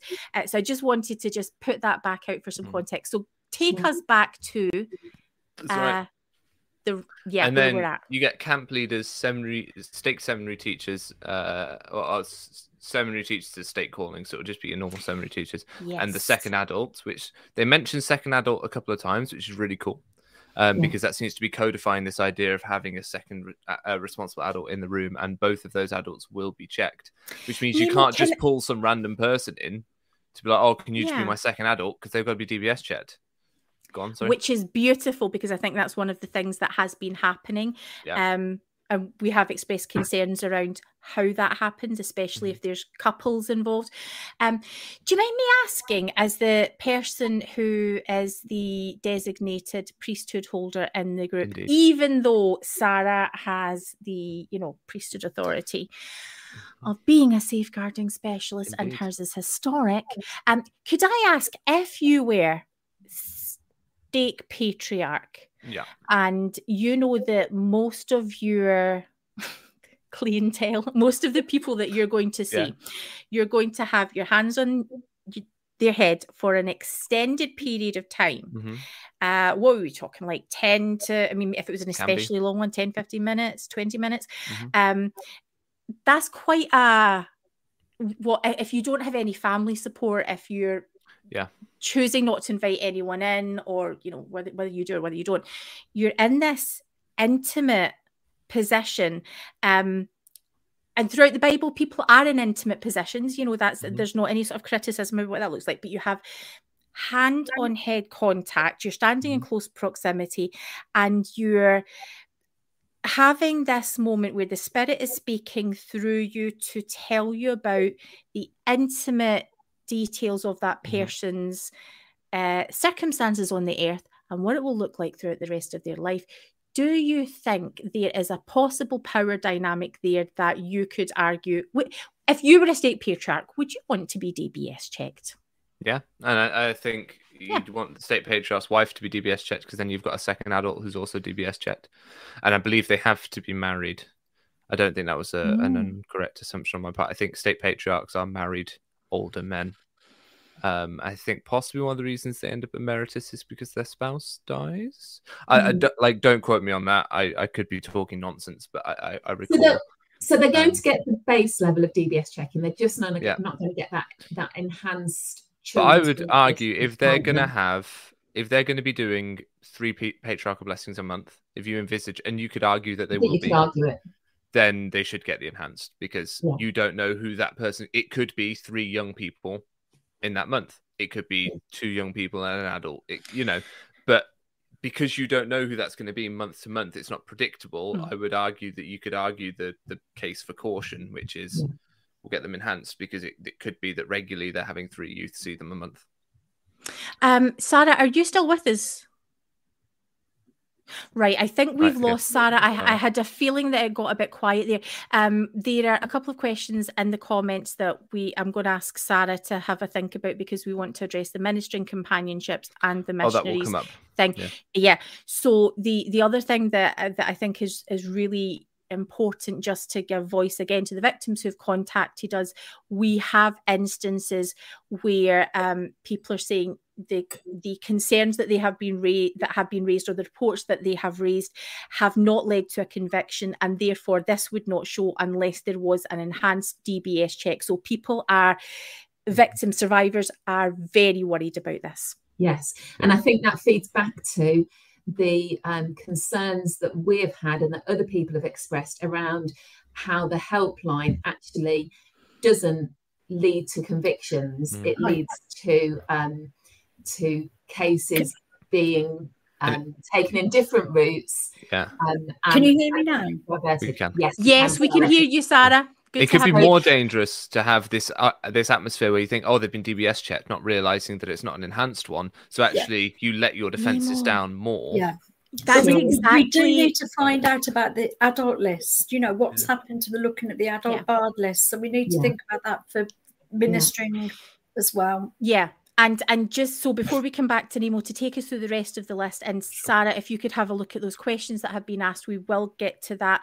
I just want to make super clear that we are coming to them all, but we're going to have to move towards wrapping up. So Nemo, are you good to take us through some more? I'll whistle stop tour of this last one, no worries, because there's not tons. So if you just scroll up on screen slightly, we'll be able to see the whole list. There you go. Perfect. So Bishop, branch president, and councillors, standard, they're getting the full check. So is the primary presidency and secretaries, what you'd expect. The young men's advisors on a ward level are going to be seeing the young men on a weekly basis because of youth nights and things, so they get covered. Young women's presidency and secretary, they get covered as well, again because of youth nights. Now here's what's interesting: because of the new 2-hour schedule, you don't get Sunday school every week anymore. You don't get third hour where you used to have youth and young men's, young women's recital priesthood anymore. You do in July, because on a fifth Sunday month you do. which is, I think, what the church should have argued for, because what it seems to be what they've done is they've gone, well, because you're only going to see them twice, you don't qualify in a standard month. Yeah.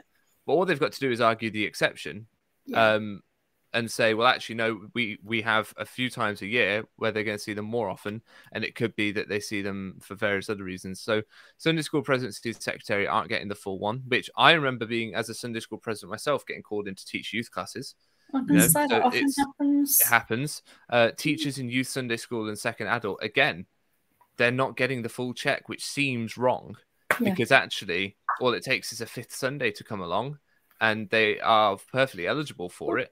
Don't youth Sunday school teachers still sometimes do sort of far sides, give kids lifts to here, there, and everywhere? You know, I thought they did. They do. So there would be a good category of people to have checked. Teachers in primary, obviously, and second adult and nursery, great. Activity day leaders, understandable, they're one-offs. But again, you could argue if your ward's having several activities a month, if we want to try and get more vibrant. I guess the point is primary music leader getting the full check, seminary teacher and second adult getting the full check. Adults serving as ministering companions to youth, except parents, will come to that. But I think the overall point is the church should not be looking to do the minimal required of them, which has been their attitude for so long. And this is part of them changing that attitude, and they need to keep changing it. This idea that, because strictly they don't meet the criteria, therefore we're not going to try and argue it. We're going to say, well, sorry, the law prevents us. The same way they held their hands up and went, oh, sorry, Arizona's law says we don't have to report it to the police, so we shan't. The church has a habit of, when the law's inconvenient to them, trying to circumvent it, like with financial declarations in the SEC. But when the law stops them having to go further or just do the moral thing, they're like, oh, well, the law makes it a bit tricky for us, so we won't. And actually, we're seeing this with DBS, them going, well, the law doesn't matter. We're trying to do the right thing. And that's great. But you can see some of the residue of that attitude still in this. Oh, well, we couldn't quite justify on a simple reading of the rules, so we just won't. When actually, if they pushed, they probably could get enhanced checks for all these. Definitely. I think it's about them pushing a bit more, isn't it? Yeah. Right. So can I just clarify then? So you're not saying that you feel it's because financially they want to save some money. You're saying it's because... No, I don't think it is that. Yeah, no, because I don't either. I'm curious to sort of drill down a little bit. Well, because if they're volunteers, because if the church can argue them to be eligible, then they won't pay for it. Yeah. So it can't be a financial thing. So there are a few callings missing off this list. I think some have been mentioned in the comments. One that I sort of spotted as missing was choir leaders and music directors, because that actually puts you in quite a position of authority, and you have a lot of interaction alone at the end of the day. Exactly. You're often out of hours, aren't you, leading those situations, and responsible for, like you say, locking up buildings, sometimes giving people rides backwards and forwards. I think that would be a one to certainly pick up on in the future when they review this list and say who needs to be on it, who doesn't. Because I just know historic cases whereby that has been an area of vulnerability. I think part of it is about them getting a bit more on board with vulnerable adults as well. Because if they got a bit more on board with vulnerable adults, then they could think about Relief Society presidencies, ministering sisters. They could think about actually how much contact are those people having with adults who may be vulnerable. So they need to get more on board with that. Maybe this is like Ruth said at the beginning, though, and this is me trying to advocate for the church. Maybe uncommon, but maybe this is them selling it. Maybe this is them saying the thing we can sell is children need to be kept safe. It's the thing everyone can get on board with. Even those really hardcore right-wing libertarian members that are like, no government gets to look at what I've done in the past. You know, this branch of the church that's skeptical and of government. Some of those attitudes have been exported from the US to the UK. We have members like that here as well. And so the way to sell that to them is like, this is about protecting children, and the vulnerable adults argument may not wash as well with those members, and it could be something that the church can then sneak in through the back and be like, right, we're gonna add that in as well, because we know that is important. And they do mention it throughout this document, but it seems like the emphasis on the initial cell is on children because that's what everyone can really get their heads around. That would be my thinking. That's a really good point, Nemo. I love that you made that point, because we do want to give as much credit as we can to the church for genuinely wanting to do this and genuinely wanting to make it work. I mean, so controversially though, just to jump in, Yvonne makes a fantastic comment, and yes, it relates to safeguarding of adults, vulnerable women. When abuse is being experienced, absolutely, Relief Society president, of course, should be subject to these types of checks. That absolutely is correct. But if we take your model, Nemo, and this is sort of starting to introduce it through looking at how we work alongside children, the Ward Relief Society president and Ward Young Women's president do tend to work very, very closely together.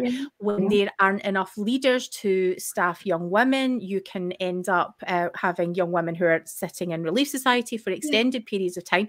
And so it would make sense to me. I guess what I'm saying is this list has been compiled by men. Like, I think the lived experience of women in the church is maybe sort of being overlooked a little bit. And also, you absolutely want the Relief Society president to get some special training from safeguarding specialists on how to appropriately deal with a woman coming and saying, my husband is doing this, either to her or her children, or that women's only space is valuable because it allows women that break from their husband they might not get for the entire rest of the week to be able to speak to someone and say, look, I'm in trouble, something's not right. That's true. When I was Relief Society it's also really important to identify and recognise that young women are going out ministering nowadays, aren't they? Generally with their mothers, but actually, can we be sure it's always with their mothers? But young women aren't going out. I think that would have to be 16 or 14 or something. And could we come back to talk about ministering and missionary before we finish up? Ruth, could we hear from you? I was going to say, when I was Relief Society president, one of the roles that I had to fill was if somebody came to the bishopric with financial difficulties, that they would ask me to go and counsel with them and figure out where their needs were and do a financial plan with them. And that's one, it's really confidential information that they're sharing with you, and they're having to be very vulnerable. But I'm sitting in somebody's living room late at night, sometimes a couple, sometimes a man on his own, sometimes a woman on his own. I'm putting myself in a vulnerable position, but I'm also putting them in a vulnerable position. They're already on the back foot, coming to me with a financial need, or coming to the church with financial need. And I'm sitting there as Relief Society president. There is definitely need for Relief Society presidents to be on that list, because they're not just in charge of refreshments activities. They're not just in charge, they're not just in charge of doing a lesson and putting a nice weddings on the piano. That is not part of, the only parts of the role. And there's this constant overlap and meshing of the Relief Society president sits in ward council, participates in that, but we don't see them in this list because, as you say, the list has been compiled by a man that perhaps hasn't thought about all the ways that Relief Society president is inculcated into a lot of the decision making and the relationships with vulnerable people in that ward. And that could be individuals, it could be families, it could be with the teenage children. Who knows? She could have a lot of reach into those families at a time when they are vulnerable, and it's important that is a safe person to be in that position. I love that, Ruth. I think that's so powerful what you just said there, and it's so important. And just to highlight one of the points that was made by one of our favourite people in the comments, and you're amazing. We thank you for your service. This letter was not addressed to any women leadership. Yeah, we stressed that. That was a huge. Why was it not also sent to Relief Society, Young Women, and primary presidencies? In the same way that none of those women leaders are allowed to call the helpline. Absolutely. Well, we want to make sure. Well, can we make sure we get the letter to those women that it hasn't gone to? Well, so I know that in some states it has been disseminated down to all the leadership. So hopefully this is just a case of it was sent to those brethren so that they didn't send it to a massive address book, trying to give them grace. They've sent it to a set of leaders that can then disperse it further. That hopefully is the reason, and not horrific misogyny. Yeah, but I would love that. And hopefully, bishops are going to share it, aren't they? When they have the next ward council, they're going to be going read over the pulpit. If they think, this is what I mean. Yes, Nemo, because send it to everyone. Send it to people out of the church. Send it to your leadership in the church. Read it on the pulpit, because this is historic. Do you think it will be read over the pulpit? Wouldn't it be amazing? Can I sit there? You know those little popper things that you blow when you want to celebrate? Can I take one of those to the sacrament with me and go, because this is how important it is. And while we are being super critical of it needs to go further, it needs to do this, it needs to have this happening, you haven't missed. Yes, it's historic. I can see a lot of people in the wards heaving a huge sigh of relief, because in their day jobs, in their children's schools, this has been normal for 20 odd years. And now they're going to feel like the church is finally getting on board with something that should have been happening already, and doing the simple stuff. And then we can ramp it up. Wouldn't it be great to think that maybe 5-10 years down the line, we are role models for this sort of stuff? Yes, and that's what I'm excited about too. I mean, this is what we've been waiting for. But, and we've said this before, this almost becomes one of the most dangerous times for safeguarding, because as people see safeguarding measures being put in place, we start having confidence in the system. We start to let the personal barriers down, the assumptions that someone is making these decisions, that actually, if it isn't robust enough, that's where kids and vulnerable people are going to fall through those cracks. That's where you become at your most vulnerable, when there is an illusion of safeguarding or some kind of gap in the system. And so that's what our focus is. And that's one of the real dangers in telling everybody in a community who the sexual offenders are, because everybody then assumes everyone else is safe and their guard is down and people are more at risk. So we need to still be pushing that members need to take responsibility and they need to monitor, but we can't expect them to do that if we don't give them information about what they need to be looking for. There needs to be discussion about the culture, about grooming, about how offenders operate, and we need to make sure that we have those discussions about domestic abuse, sexual abuse, violence. We need to be having those discussions far more regularly.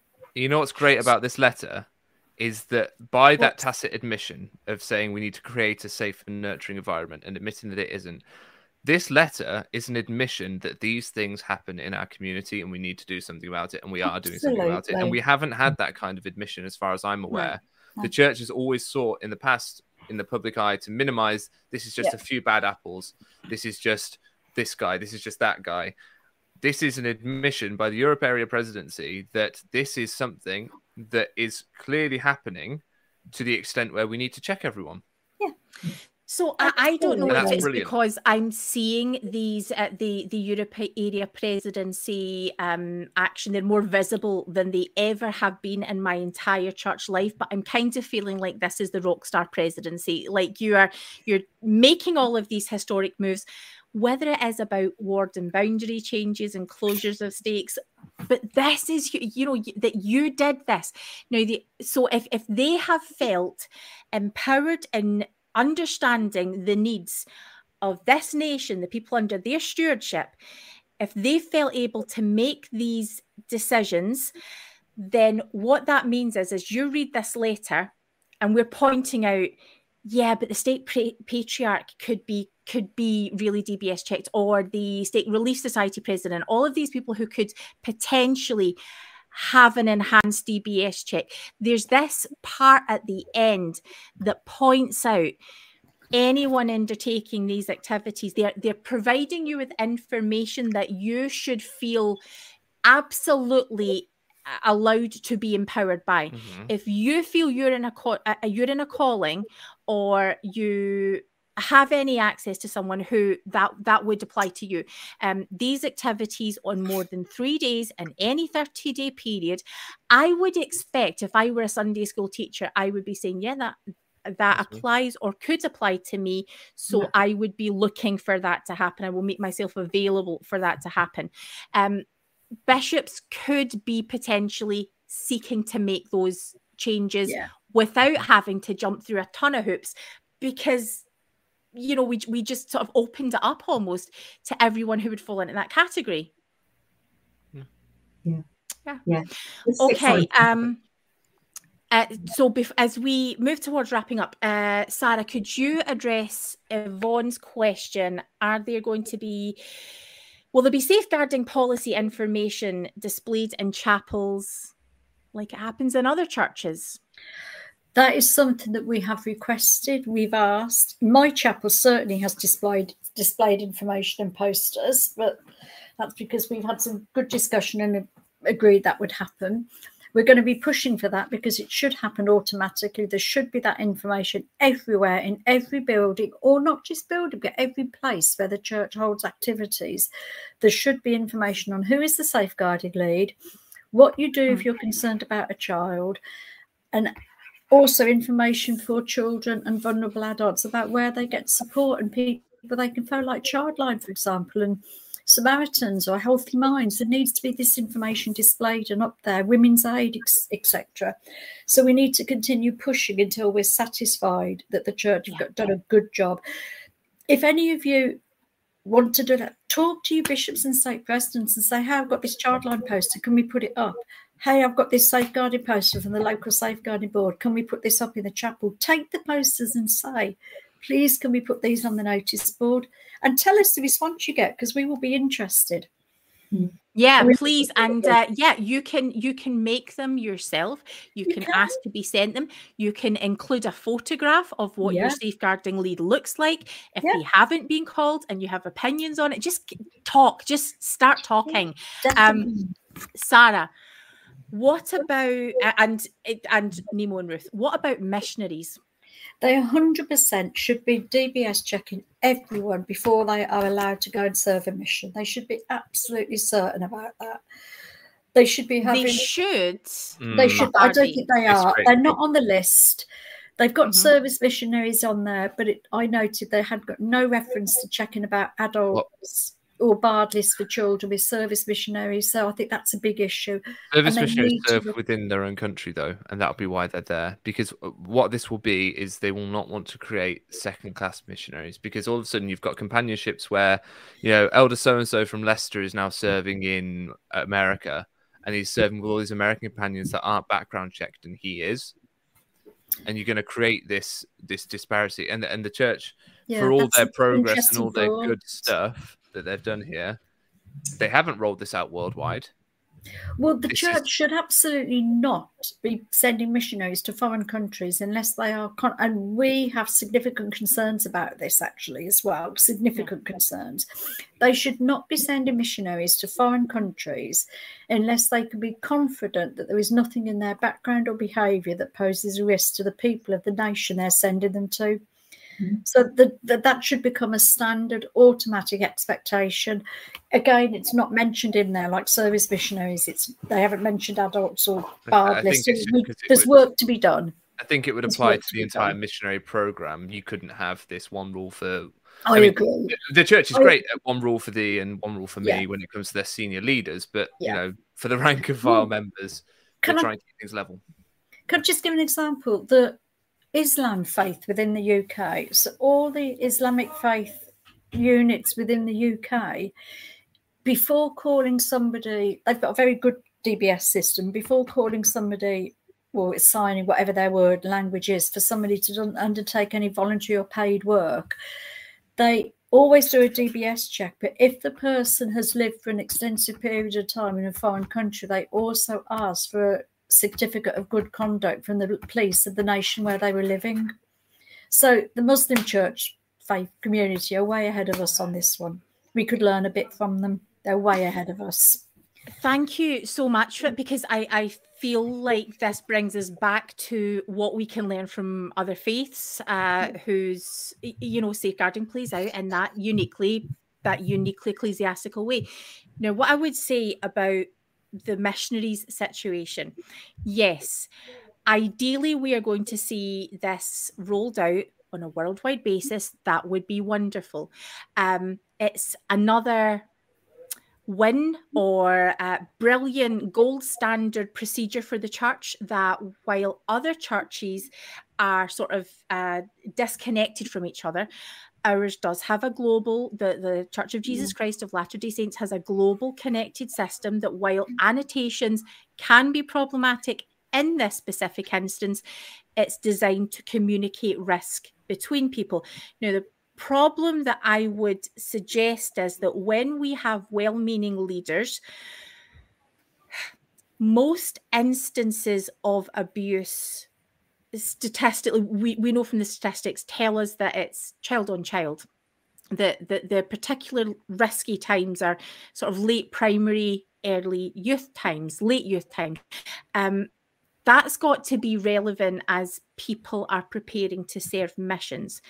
And the reason I bring this up is because I just want to take a quick moment just to speak about historic abuse, wherever you are in the world, but particularly because we speak to the UK.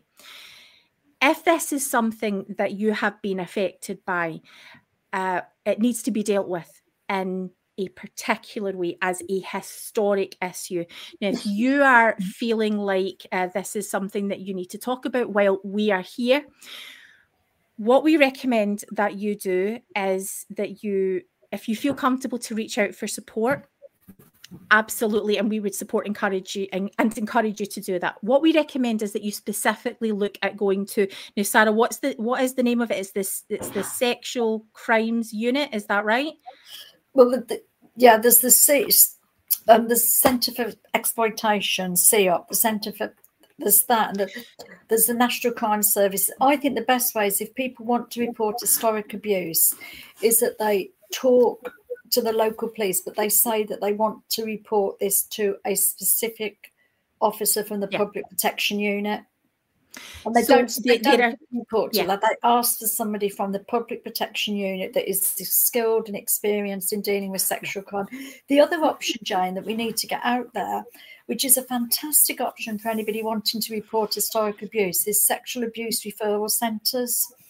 And there are sexual abuse referral centres in every city, every town, every area of the country, in the UK, that are run jointly by police, health, social services. They've got a range of services at their disposal. They can take historic accounts, they can record them, even current abuse people can go and talk to them about, and they can catalogue evidence. And you can make that report, you can file it, and then you can say, I'm not ready for you to act on it yet, and then go back when you are ready for them to act on it. So sexual abuse referral centres are fantastic for reporting historic abuse, as well as very, very recent abuse. And so that's something that we would highly recommend, that we've learned from working in this space, that sadly and tragically the experiences of some of our dearest colleagues have been affected by this. And so one thing that we've learned from their experiences is that there is a supported way to come forward with any allegations that you may have. If you need support in doing that, just reach out and we can talk you through that, with what that would look like. We will offer that support. Yeah, absolutely. But what we want to make sure is that when you're ready to talk about it, especially as there can be an international element where missionary service is involved, or historic allegations, or whatever that looks like for you, there is a pathway that is open to you that is going to be more designed to understand what your needs are. So we just wanted to shout out that if you need any support and find out a bit more information about that, do feel free to message us completely confidentially. We do have our survey available as well if you would like to talk about any specific issues, or if you need to reach out to us at all.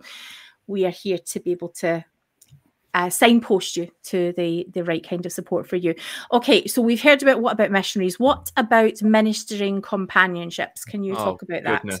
Nemo, you go first. Yeah, okay, so you bring that up on screen. they've said that ministering so companions... is this on the screen on there, here? Right, adults serving as ministry companions to youth except parents. Now, the argument would be, really, because you can't have a rule of two in a ministering companionship, that adults shouldn't be serving as ministering companions to youth that they're not related to. Because you're going out late at night in a car with a vulnerable young person. You can be DBS checked up to the hilt. It's still not a great situation because, like we've said, this is where, to my mind, I don't want to get Sarah's thoughts, obviously, on this as the expert. To my mind, this is where that second pillar of safeguarding comes in. It's the making sure people that have done it before and have been caught don't have a chance to do it again. Yeah. But even if someone's got a clean DBS check, you're putting the child in a vulnerable position by putting them in a car on their own with this adult like this. So I don't think, to my mind, it's acceptable to have an adult that isn't related to the child going out and ministering. I agree with Nemo. I think the whole having youth going out with adults needs to be completely rethought. And I am quite aware that the Safeguarding Committee have discussed this. They have explored this as a question and felt it was one that the First Presidency would have to respond to. It needs to go to the First Presidency. There needs to be a decision made church-wide about this, because in pairing youth with adults, we are enabling a grooming situation environment. We're removing all protection of second people being around, of being within an environment where there might be other people within distance that they can talk to afterwards or whenever they need to. We actually need to be saying this isn't okay. If you are not related to the charge, you don't take a young person out. I mean, let's be serious. There's not exactly that many people in the church to make it that hard, is there? Sarah, do you think that if there were to be, as some wards do, my ward has done this from time to time, particularly when there's youth or perhaps a member in the ministry team who is maybe less available to do monthly visits, that making them part of a companionship of 3, would that be something that's helpful, not helpful? Talk to me about that. I think it's better, but you've still got the same dynamics. We don't want to create that grooming opportunity.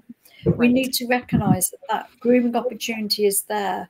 But it would be far better for a father who's got 3 sons active in the church that he takes each of them ministering with him, but on different occasions. So they each get to learn that skill. They each get to learn that responsibility. But they're doing it within somebody who's a relative. We get all relatives and families aren't safe. We know that. And that's why if we can get a culture of enabling a language to discuss abuse and talk about abuse, we're more likely to be able to support and make a difference where there is abuse in families. Can we come to Nemo, then Ruth? Yeah, my entire ministering life as a youth in the church was done with men that I wasn't related to, because my dad wasn't a member of the church from when I was about 6 years old. So and looking back on it now, I was absolutely in a very dangerous situation. Nothing ever happened, but I was in cars with men 40, 50 years older than me, going out to then strangers' homes.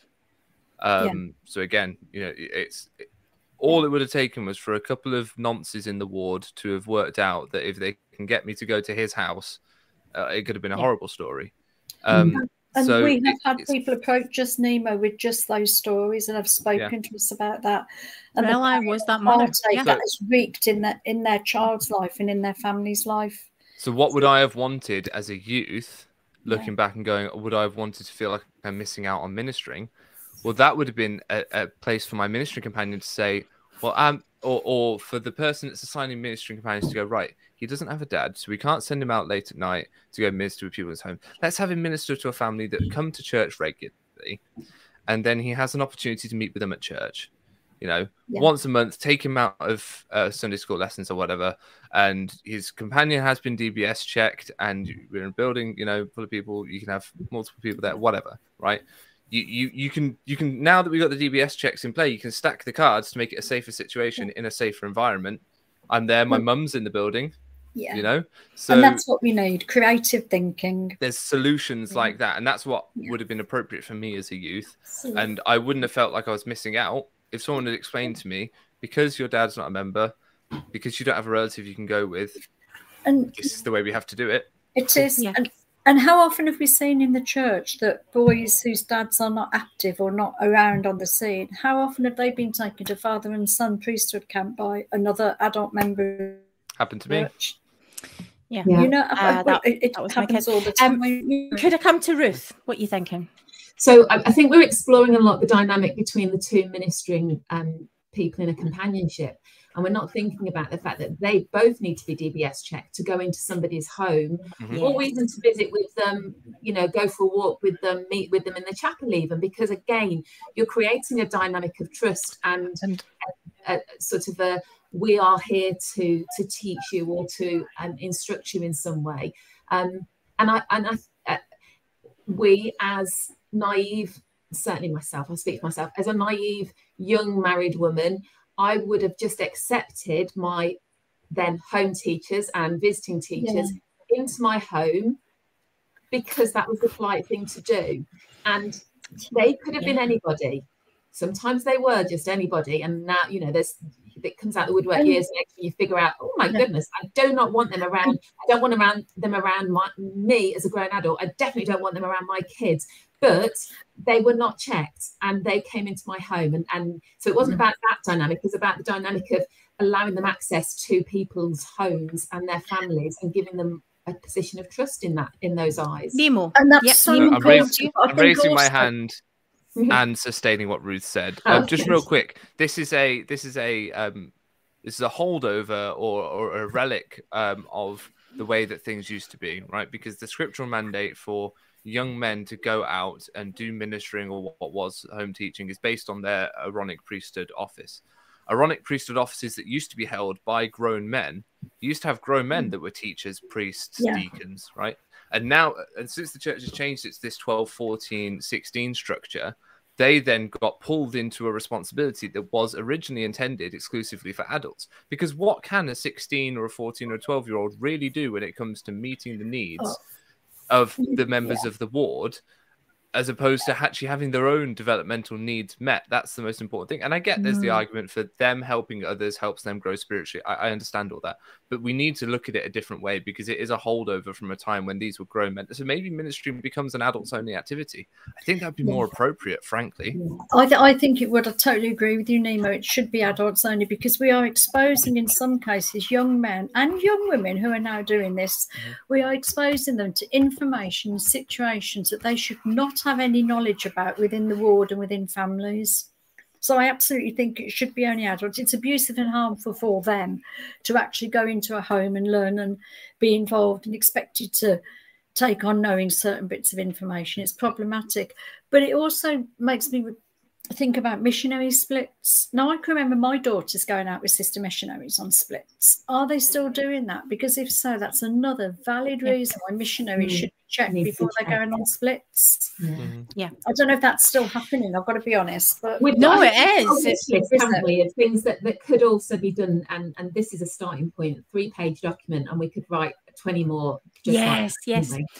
And I think what you're saying, Ruth, is actually probably what sums this space up for me, that we've got this fantastic comment from one of our best friends that we're going to have to accept there will be some losses. Some people will not want to serve having DBS checks or a type of training, or perhaps feeling like they're being overseen in an authoritative situation by a woman if she's a safeguarding lead. She points out there will be lots of complaints from members about this, but keeping children safe will be worth it.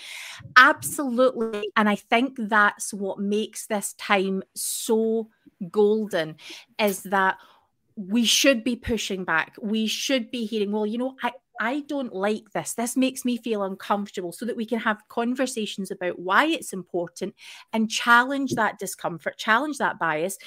And it's why the training has to be really good, that we are addressing that bias. We are currently expecting bishops, stake presidents, specialists to roll this program out, having a background where church works for them. If you are still an active member of the church in the United Kingdom today, then you are privileged. You are part of the system where the church works for you.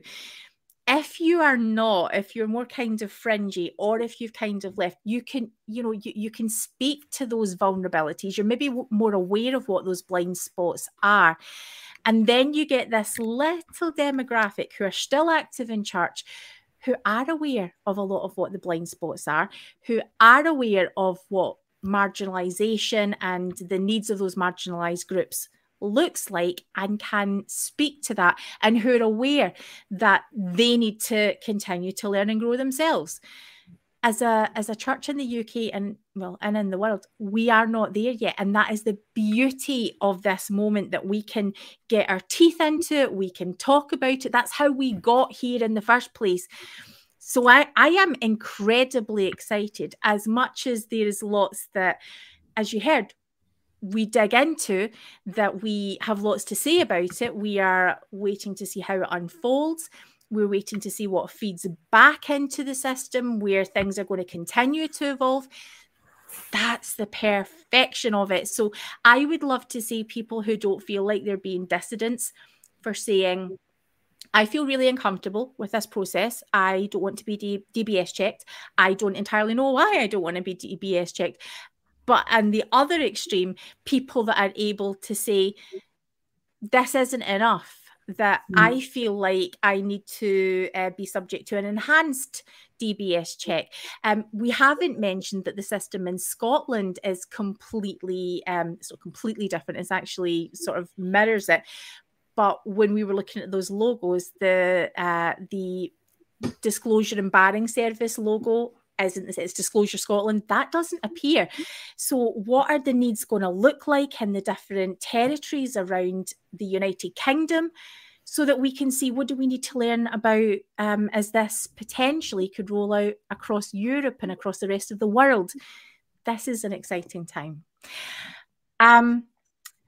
I am going to come to everyone for closing comments. Thank you all for staying with us this long. This is a cause for celebration, and we are going to have much, much more to say about this.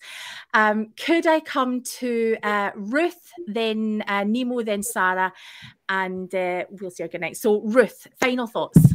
I'm so relieved to see this letter. It's come a good 3 weeks later than we were led to believe it was landing, but it has landed, and it has confirmed everything that we were told that it was going to confirm.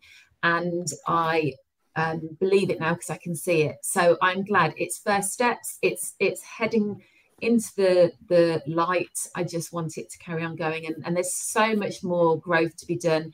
And I think it's really positive. So hats off to all those that have been part of making that happen, and have been willing to perhaps have some tricky conversations with Church HQ and say, no, this needs to happen in the UK. So well done to anyone who's sat in that space and isn't maybe feeling applauded by it, because I'm very impressed that its change is always good.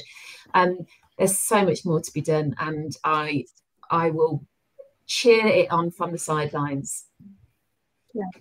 Nemo, what you thinking? Okay. I'm thinking I'm very proud to have lent my pen to the movement that caused this. Like I said, to exercise my priesthood in setting Sarah apart as a state safeguarding specialist, very special moment, to be involved in the historic nature of that. And I'm really proud of you ladies and what you've achieved. And this is a win for activism. This is a win for people who care about keeping children safe. This is a win about people who put the needs of children above dogma and above the sensibilities of those who maybe aren't used to being challenged, but have responded very well to being challenged by and by, for the most part. The leaders that have been challenged in this process have done a very good job.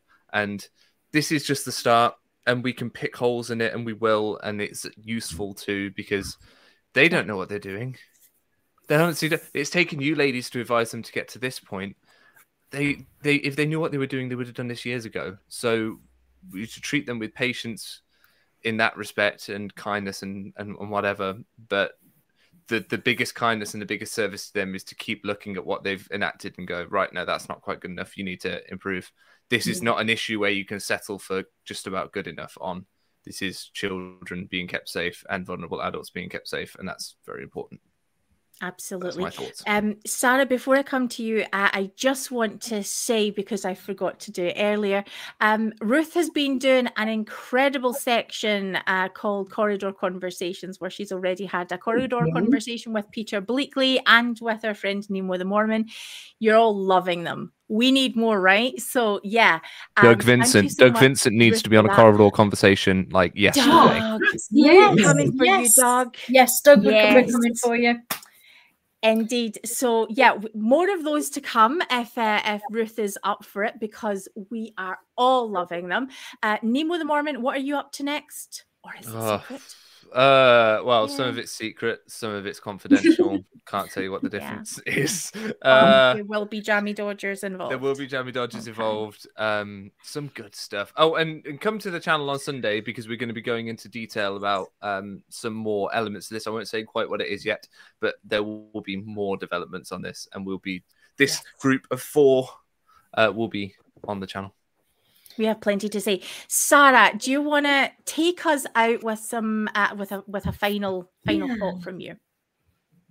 Thank you. First of all, let me respond to this comment by Doug. Doug, will it translate to changes in the US and the rest of the world? We hope so. We pray so, and we will be supporting and cheering on from the balconies anybody who wishes to try to make changes in the country they live in. We are gathering names of people that want to try and make these changes in the country they live in. So we are going to try and set up a Zoom meeting and invite all the people that have expressed that interest to that meeting and talk through what they can do and how they can do that in the country where they live. We felt we had enough on our hands taking on the UK without the entire church worldwide, but we will absolutely stand and support anybody who wants to. So look out for that. I'm excited. I'm incredibly excited that the church have listened to us, that they've talked, they've engaged, they've done all they've done with their safeguarding committee, that the church have actually been able to recognise, you know what, we haven't had this right. We haven't been doing the best we can possibly do with safeguarding. We can do more and we can do better. And I'm incredibly pleased and incredibly proud and excited that that's just what the church are doing. They're trying to do better. They're trying to be a bit better tomorrow than they were today, as they strive to get the gold standard of perfection, which we know perfection is unobtainable, but as they seek the gold standard in safeguarding. We know that if churches are a place where faith and testimonies can grow, our children and our vulnerable adults can be nurtured, loved, and can achieve so much more in their lives spiritually and emotionally. And we can be a huge part of that if we just take safeguarding seriously. Again, I don't think I can ever do this podcast without thanking the people who have spoken to us about their experiences and have powered our energy in our hearts at times when we've been a bit, we don't know what to do, this is difficult, that have actually spoken to us about their experiences, that have powered us on to want to keep the church on their toes and held to account. When I was working, one of the things that we often had was critical friends that were people that would come in and look at our practice and be really clear about things that were kind of really good, but equally really clear about things that could be better or different ways of doing things. And I think we need to continue to be that critical friend to the church. Where praise is due, we will keep the promise we've made to the leaders of this church and the area presidency and lawyers that we will shout it from the rooftops. But where things need to be improved, we will also come in as a critical friend and say, that really isn't good enough, or that really isn't okay, and this is how we can seek to improve these things and make it better. Because at the end of the day, all we're trying to do is to say, can we practice what the church preach, which is that the worth of souls is great. Let's believe that. Let's practice it. Let's implement it. Let's do it. There's so much more to be done. There's so much to be really grateful for the lawyers and the church for. So much to be grateful for all of them, for their hard work, their effort, their energy, their motivation. But there's so much more to be done. There's no time for anybody to sit on their backside and rest on their laurels while safeguarding still needs to be done. But just one more comment. I know I've rabbited on for a little while, but just one more comment. If anything can be learned from this. Do not be afraid of taking an activist, challenging approach to the church. We have done that. I have been podcasting with Jane, Ruth, Nemo for months about the problems in the church, particularly around safeguarding. Far from excommunicating us, I now have a state calling. Far from excommunicating Nemo, who used his priesthood to set me apart. Right? Do not be afraid to think that you have to sit in silence when you see things that are not okay. It is okay to raise those issues, to challenge the church and to say, this is what's happening. This is why that's not good. This is what you can do that would be better. So don't feel you have to sit in silence. Don't get your head above the parapet and speak out. You might end up with a state calling. Thank you so much, Sarah. And to those of you who haven't stayed, we are indebted to you for the sacrifices that you've made and the pain that you've experienced and what's brought you to this moment. Wherever you are on this journey, especially as the church starts this safeguarding journey, we bless it every step. Yeah. What we want to just acknowledge as we go towards wrapping up, those of you who have not yet spoken out, those of you who we've already spoken to who have not shared your story, and those who have and are still experiencing pain and trauma, we honour you. We are trying to make this the safest space where you can experience both justice and healing. We are excited to be in this space, but we will also continue to fight for your voice. So thank you so much for being with us tonight. We're going to be back tomorrow night, and I haven't even had the chance to tell Ruth and Sarah about this. We're going to be back tomorrow night, possibly with the whole 21st Century Saints gang, if they're doing nothing else. We're going to be talking about a guide to Pride, and we're specifically going to have a couple of our dearest transgender friends with us. Jane, just a whisper on the side. Is that not Thursday? It is indeed Thursday. It is Thursday. I have lost days, okay? I take tomorrow night off, back on Thursday, back on Sunday. And then you're back on Sunday, Ruth. Yeah. So Thursday night, we've got a couple of our dearest transgender friends who are going to tell you, we're going to talk a guide to Pride and how you can be an ally. They're going to tell you what you need to know because there is a whole lot. Did you know there is a new Pride flag? Did you know that there was a need for a new Pride flag? Do you know about neo-pronouns? Well, you're going to hear all about it, and we're going to be really educated. And these, Christian, Mormon, white women are going to do some listening for a change. So that's going to be Thursday night. We're going to be hanging out with Nemo the Mormon on Sunday night, and we have loads more to come. So thank you so much for being with us on this journey. Go check out Nemo the Mormon's channel, and don't forget to like and subscribe, and we will see you shortly. Thank you for being with us. Good night. I'll be in touch, Doug. Good night, everyone. Bye. And we are also available for biscuit emergency relief. Don't forget to send a message. Have a great night, everyone. Certainly recommend the biscuits.